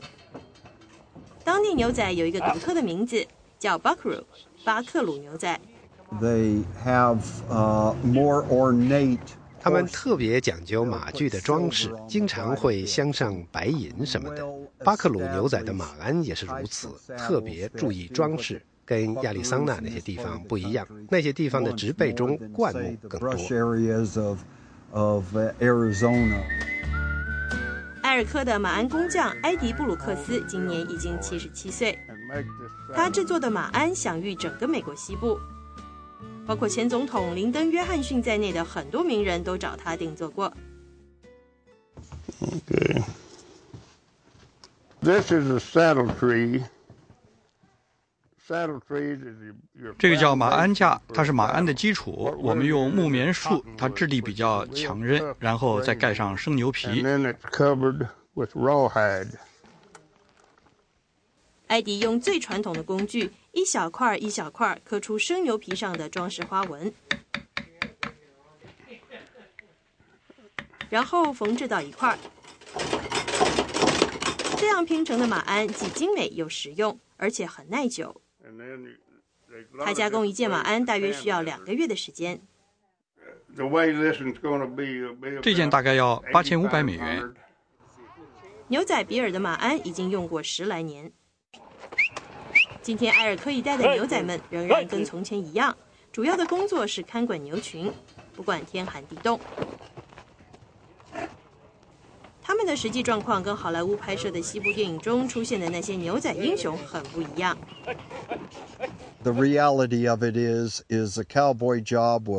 其实他们的工作报酬很低，干活非常累，条件很艰苦，但必须有人做这些事情，你必须要到场。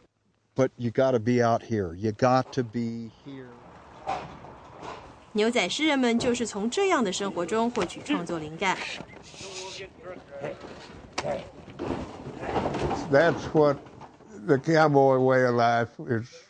牛仔生活的实质就是这样的，就是与大自然合作，而不是试图改变它。他们用诗歌描述牧场的生活，歌颂传统牛仔的价值观念，赞叹西部的自然景观。If I was to say, I would say it's the last best. 如果要说的话，我想这是美国传统最好的遗留部分，像独立思考、自食其力、对生活充满信心等等，都是人们需要的好事情。All that are good things for all humans. To be right, big and bright, golden shiny like a Spanish doubloon. Ole,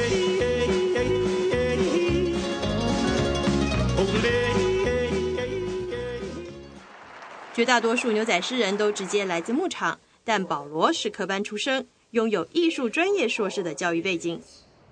Three cheers in quatrain. 他是最早打破押韵传统，用自由体创作牛仔诗歌的艺术家之一。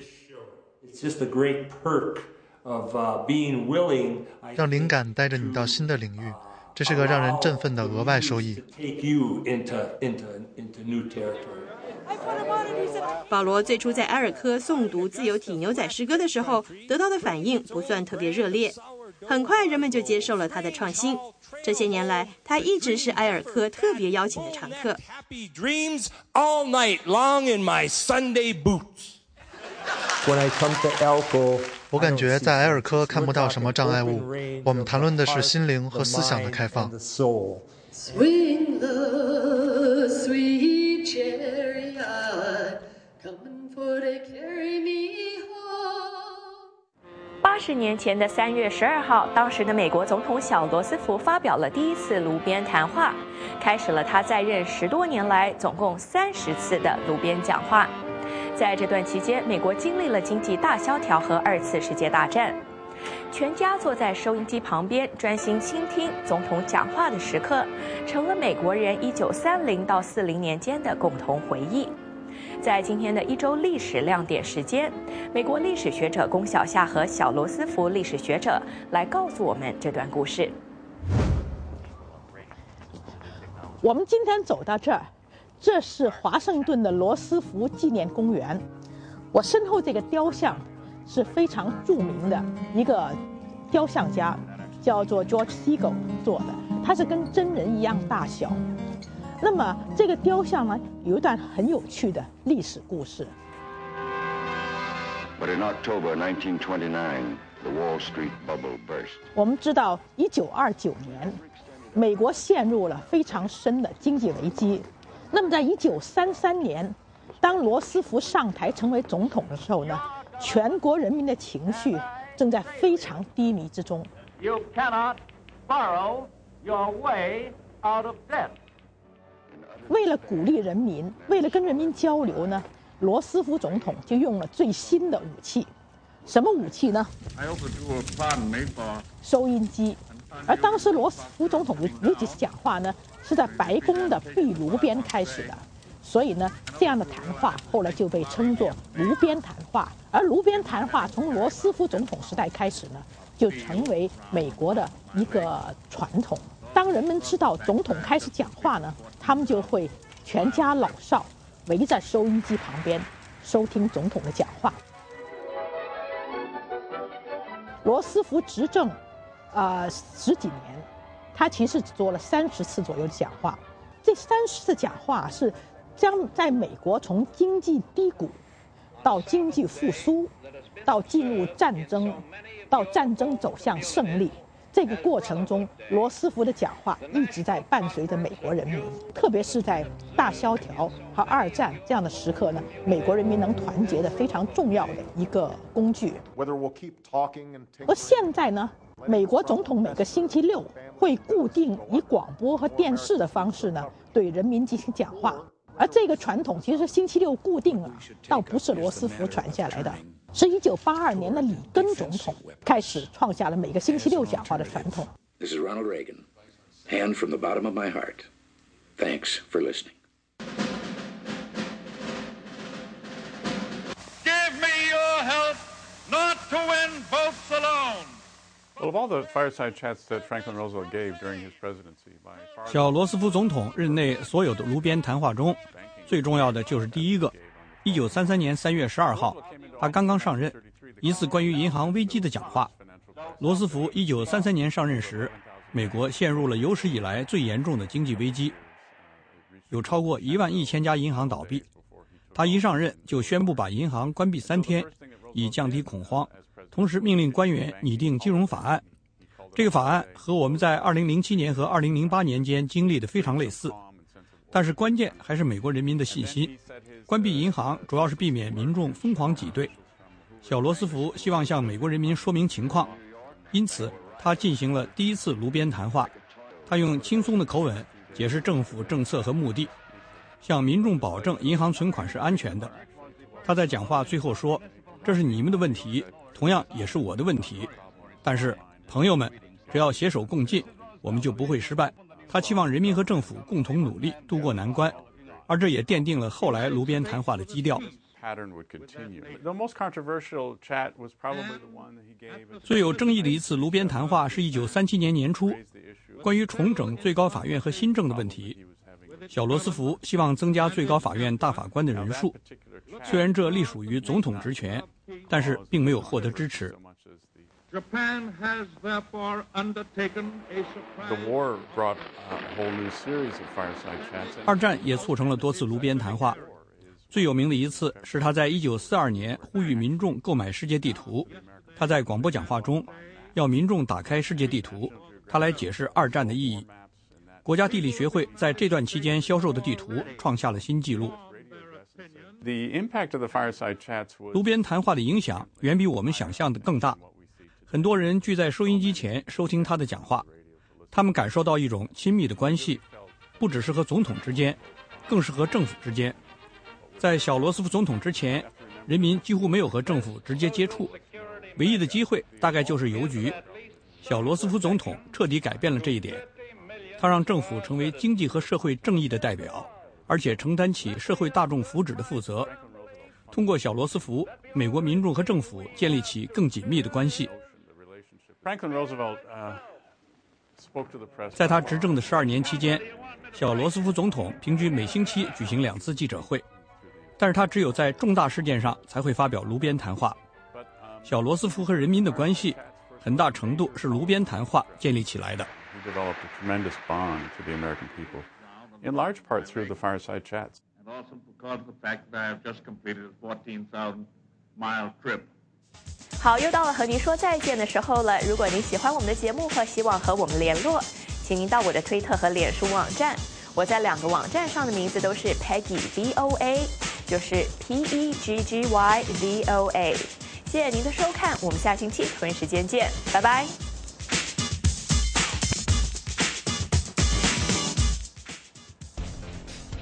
美国之音的 VOA 卫视，这里是走进美国栏目。纽约是美国生活费用最高的城市，也是著名的冒险家乐园。那里到处有成功的机会，但是也充满风险和挑战。节目稍后呢，我们给大家安排走进美国，给大家介绍《纽约客》这样的节目。不要走开，我们马上回来。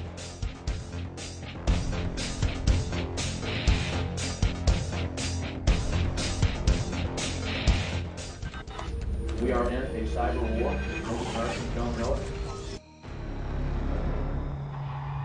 And at this point, we're losing. Cybersecurity is something we've got to really be concerned about because it is the weapon of the future.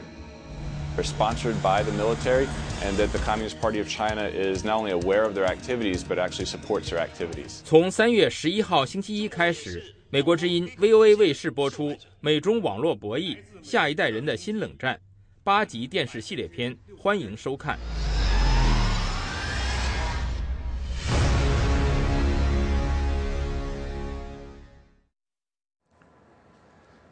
美国之音的 VOA 卫视，这里是走进美国栏目。纽约是美国生活费用最高的城市，也是著名的冒险家的乐园。那里到处有成功的机会，但也充满风险和挑战。纽约居大不易。下面给大家介绍呢几位在纽约打拼的中国人。欢迎收看《走进美国》，我是陆毅。今天走进美国来到了纽约 New York City。我们通常把住在纽约的人叫做纽约客 （New Yorker）。那么纽约客当中的美漂群体是怎样生活的呢？现在我就带大家走进他们的生活。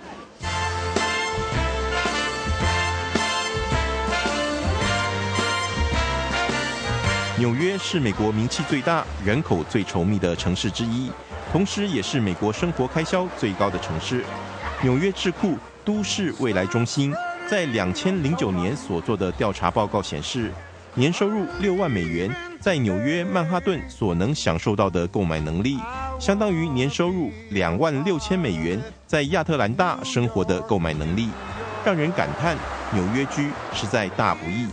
到底是什么样的人在纽约过着美漂生活呢？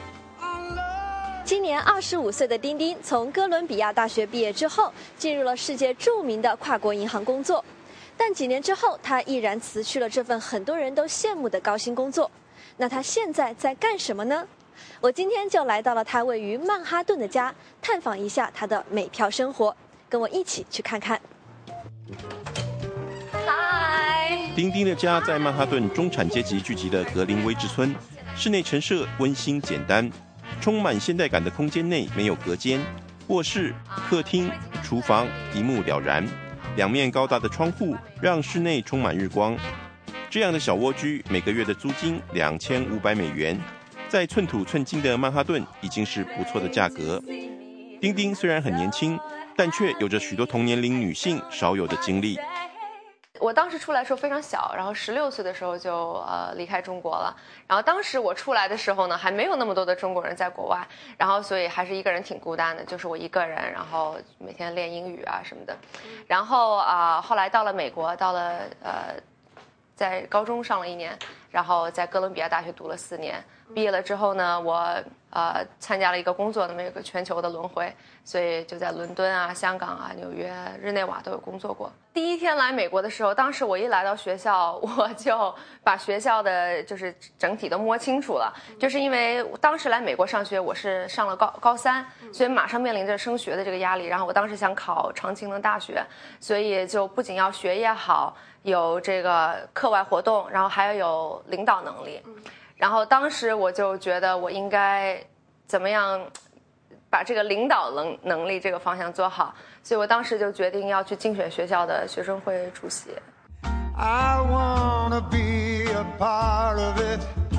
丁丁后来如愿进入了纽约的哥伦比亚大学，毕业后马上被一家国际大银行录用。那么我找到这个全球的这个私人银行的这么一个工作，这个工作其实很多人是很羡慕的，因为工作把我放在香港，每个月3万块钱的酒店，然后每天还有那个就是清洁工来帮我收拾房间什么的，然后在纽约的时候也住很好的房子，然后呢工作又在各个地方有轮岗。对很多人而言，这应该是一个美好人生的开头，但是对多才多艺又喜欢接受挑战的丁丁，一帆风顺的生活不在他目前的计划之中。就是当一切我的生活非常好，我的赚的钱很多，然后老板很好的时候，我还是觉得我在干什么，你知道吗？就是我可能10年以后我做到我老板的位置上，1年100万的年薪，但是做的事情本身不能让我有很大的成就感。对于是，在家人极不赞成的情况之下，丁丁辞去了这份高薪的工作，准备在这个世界文化大熔炉的纽约实现自己创业的梦想。而目前在搜寻引擎谷歌担任工程师的男朋友李耀明，则对丁丁非常支持。I mean, her journey is mostly self-driven, but I would say 丁丁的自主性非常高，我很鼓励她这么做，而且认为她应该趁年轻时赶快去做。吞吞吐吐是一种用手机随时学习语言的应用程序，也是丁丁目前创业正计划推出的项目。这个项目的目的主要是让全球的人可以用手机这么一个平台，能够非常方便的学习语言、练习语言。这个想法来得非常简单，是因为我在香港的时候，想练广东话，所以我就想，那我要不要跟我其他美国啊，或者我在哪儿认识的一些香港朋友发一发微信，然后聊天，然后呢问问，我这样讲，我说的对不对？你给我改正一下。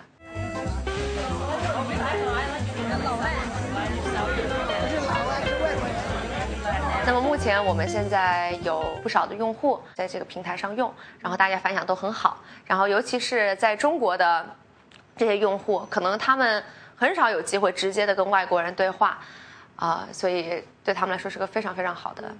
Just a little bit background by myself. I graduated from Columbia University 2 years ago. 我先自我介绍一下，我毕业于哥伦比亚大学。之前我在中国成长，也在澳大利亚生活过一段时间。今天是丁丁为自己公司招聘实习生的日子。一开场，他先用流利的美语为自己做自我介绍。其实这是我们的第一次招人，那我们之后可能会招几批的 intern。今天这第一批，我觉得来的同学们，首先他们都非常有积极性，他们首先上了网站，研究了我们具体做什么事情，然后他们又用了我们的 app。面试的方式采群体开放式，丁丁出考题测试同学们的临场反应。现在做的功课是我希望他们能画一个 mock-up， 因为做软件的话，我们每一次都是先要做一个在纸上做一个图形，或者是在软件上做一个图形，做好了之后，然后我们进行反复的测验测试，然后呢发现所有的逻辑全部没有问题，然后用户也发表满意了之后，我们才可以开始进行生产。那么我现在要他们做的一个步骤就是把这个图画出来，根据我现在出的一个题目。在经过一系列密集的面试后，丁丁又给面试者出了一道实战题，那就是到街头去采访路人。除了在会议室内的集体面试之外，丁丁的考题还包含了街头访问的现场实战题。这些面试者将如何来应对呢？我们将在下个星期的《走进美国》节目继续为您来介绍。再会。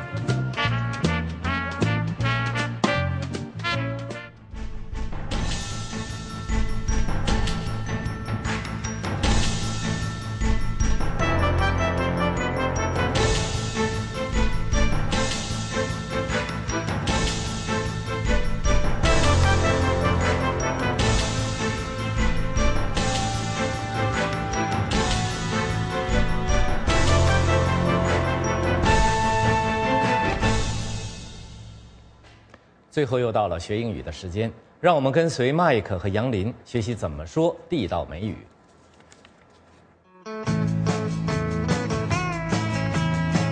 Today, like today. I don't know about today. Hey, Kevin, going old school today? This was like my mom's favorite song. She used to sing it to me when I was 4 or 5. How old are you? This isn't that old. I've never heard of that song before. That's because it's only on the 60s Oldies But Goodies channel. Oh. Hey! Whoa, buddy! Hey! Talk about a blast from the past. This song brings me back to the good old days when I was a pilot in Vietnam. Don't listen to these kids. They wouldn't know good music if it bit them in the leg. They just don't understand us. Us? What us? Bob, it's like 60 billion years old. I'm only... Oh my gosh. It feels like my 35th birthday was only yesterday.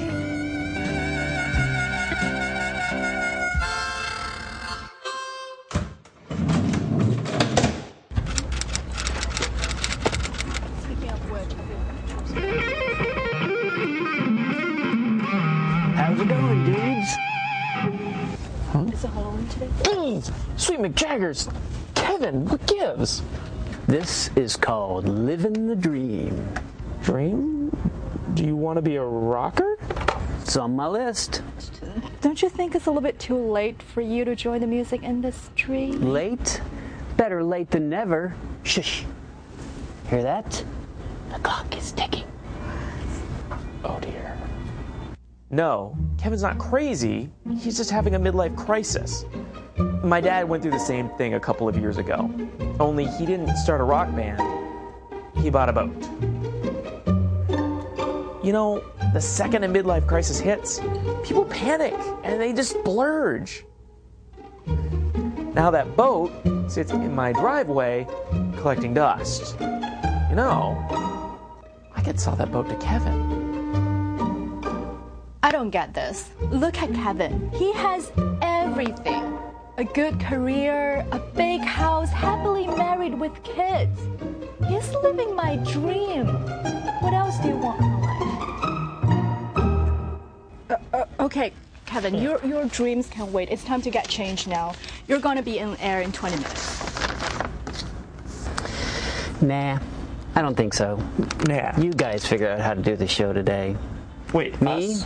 I'm going down to the boss's office to turn in my resignation letter. Out. Wait, resignate? Kevin? Kevin.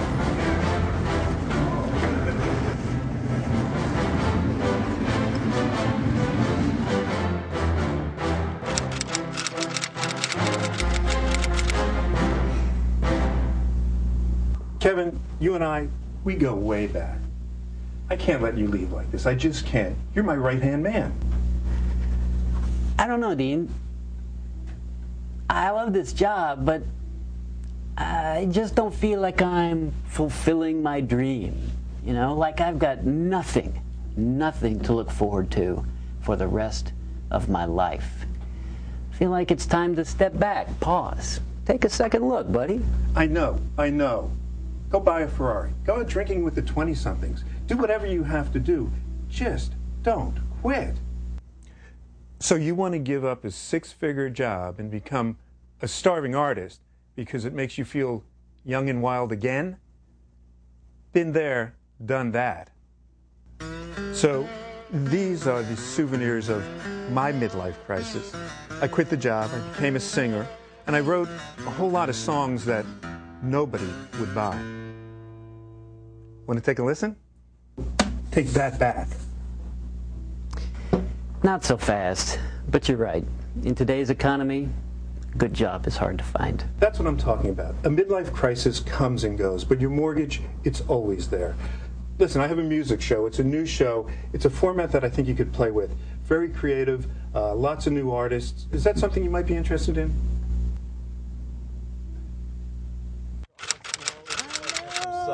Hello. Look at this. Kevin?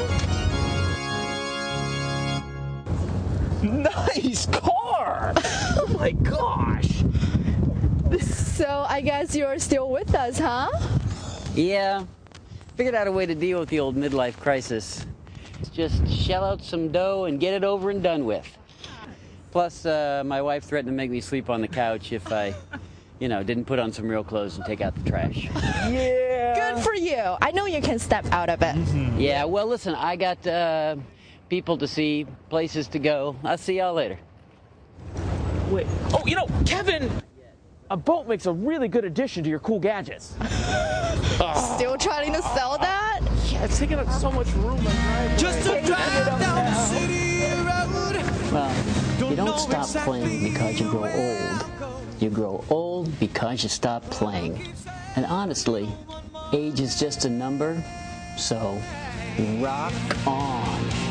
White stripes on the highway keep me moving in a straight line. A blast from the past. 勾起回忆的东西。 Reading this book again was a blast from the past. 重读这本书勾起了我的回忆。 Oh, buddy. What gives? 怎么回事啊？相当于 What's wrong？ 用在你觉得事情有些蹊跷、奇怪的时候。 Our supervisor looks so angry. What gives? 老板看起来特火大，怎么回事？ Been there, done that. 有过同样经历或感触，字面意思是去过那儿，做过那事儿，引申出来就是有过同样的经历或感触。 Letting go can be hard. Been there, done that. 放手确实很难，我也深有体会。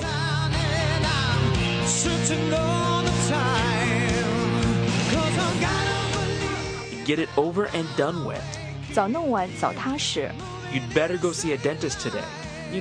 Get it over and done with. 你还是今天就去看牙医吧，早弄完早踏实。 Splurge on someone or something. 在某人或某物上花大钱。 I splurged in that sports car. 那辆跑车花了我好多钱。 Kevin, so good to see you. It's gonna happen like a flash of light. go way back. 交情很深。 We have known each other for 20 years. We go way back. 我们俩已经认识20年了，我们交情很深。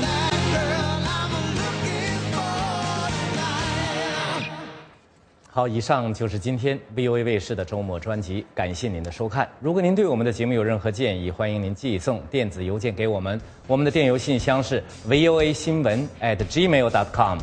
节目最后，我们提醒您，每天晚上8点到10点，请准时锁定 VOA 卫视。好，我是许波，祝您周末愉快。我们下个星期同一时间再会。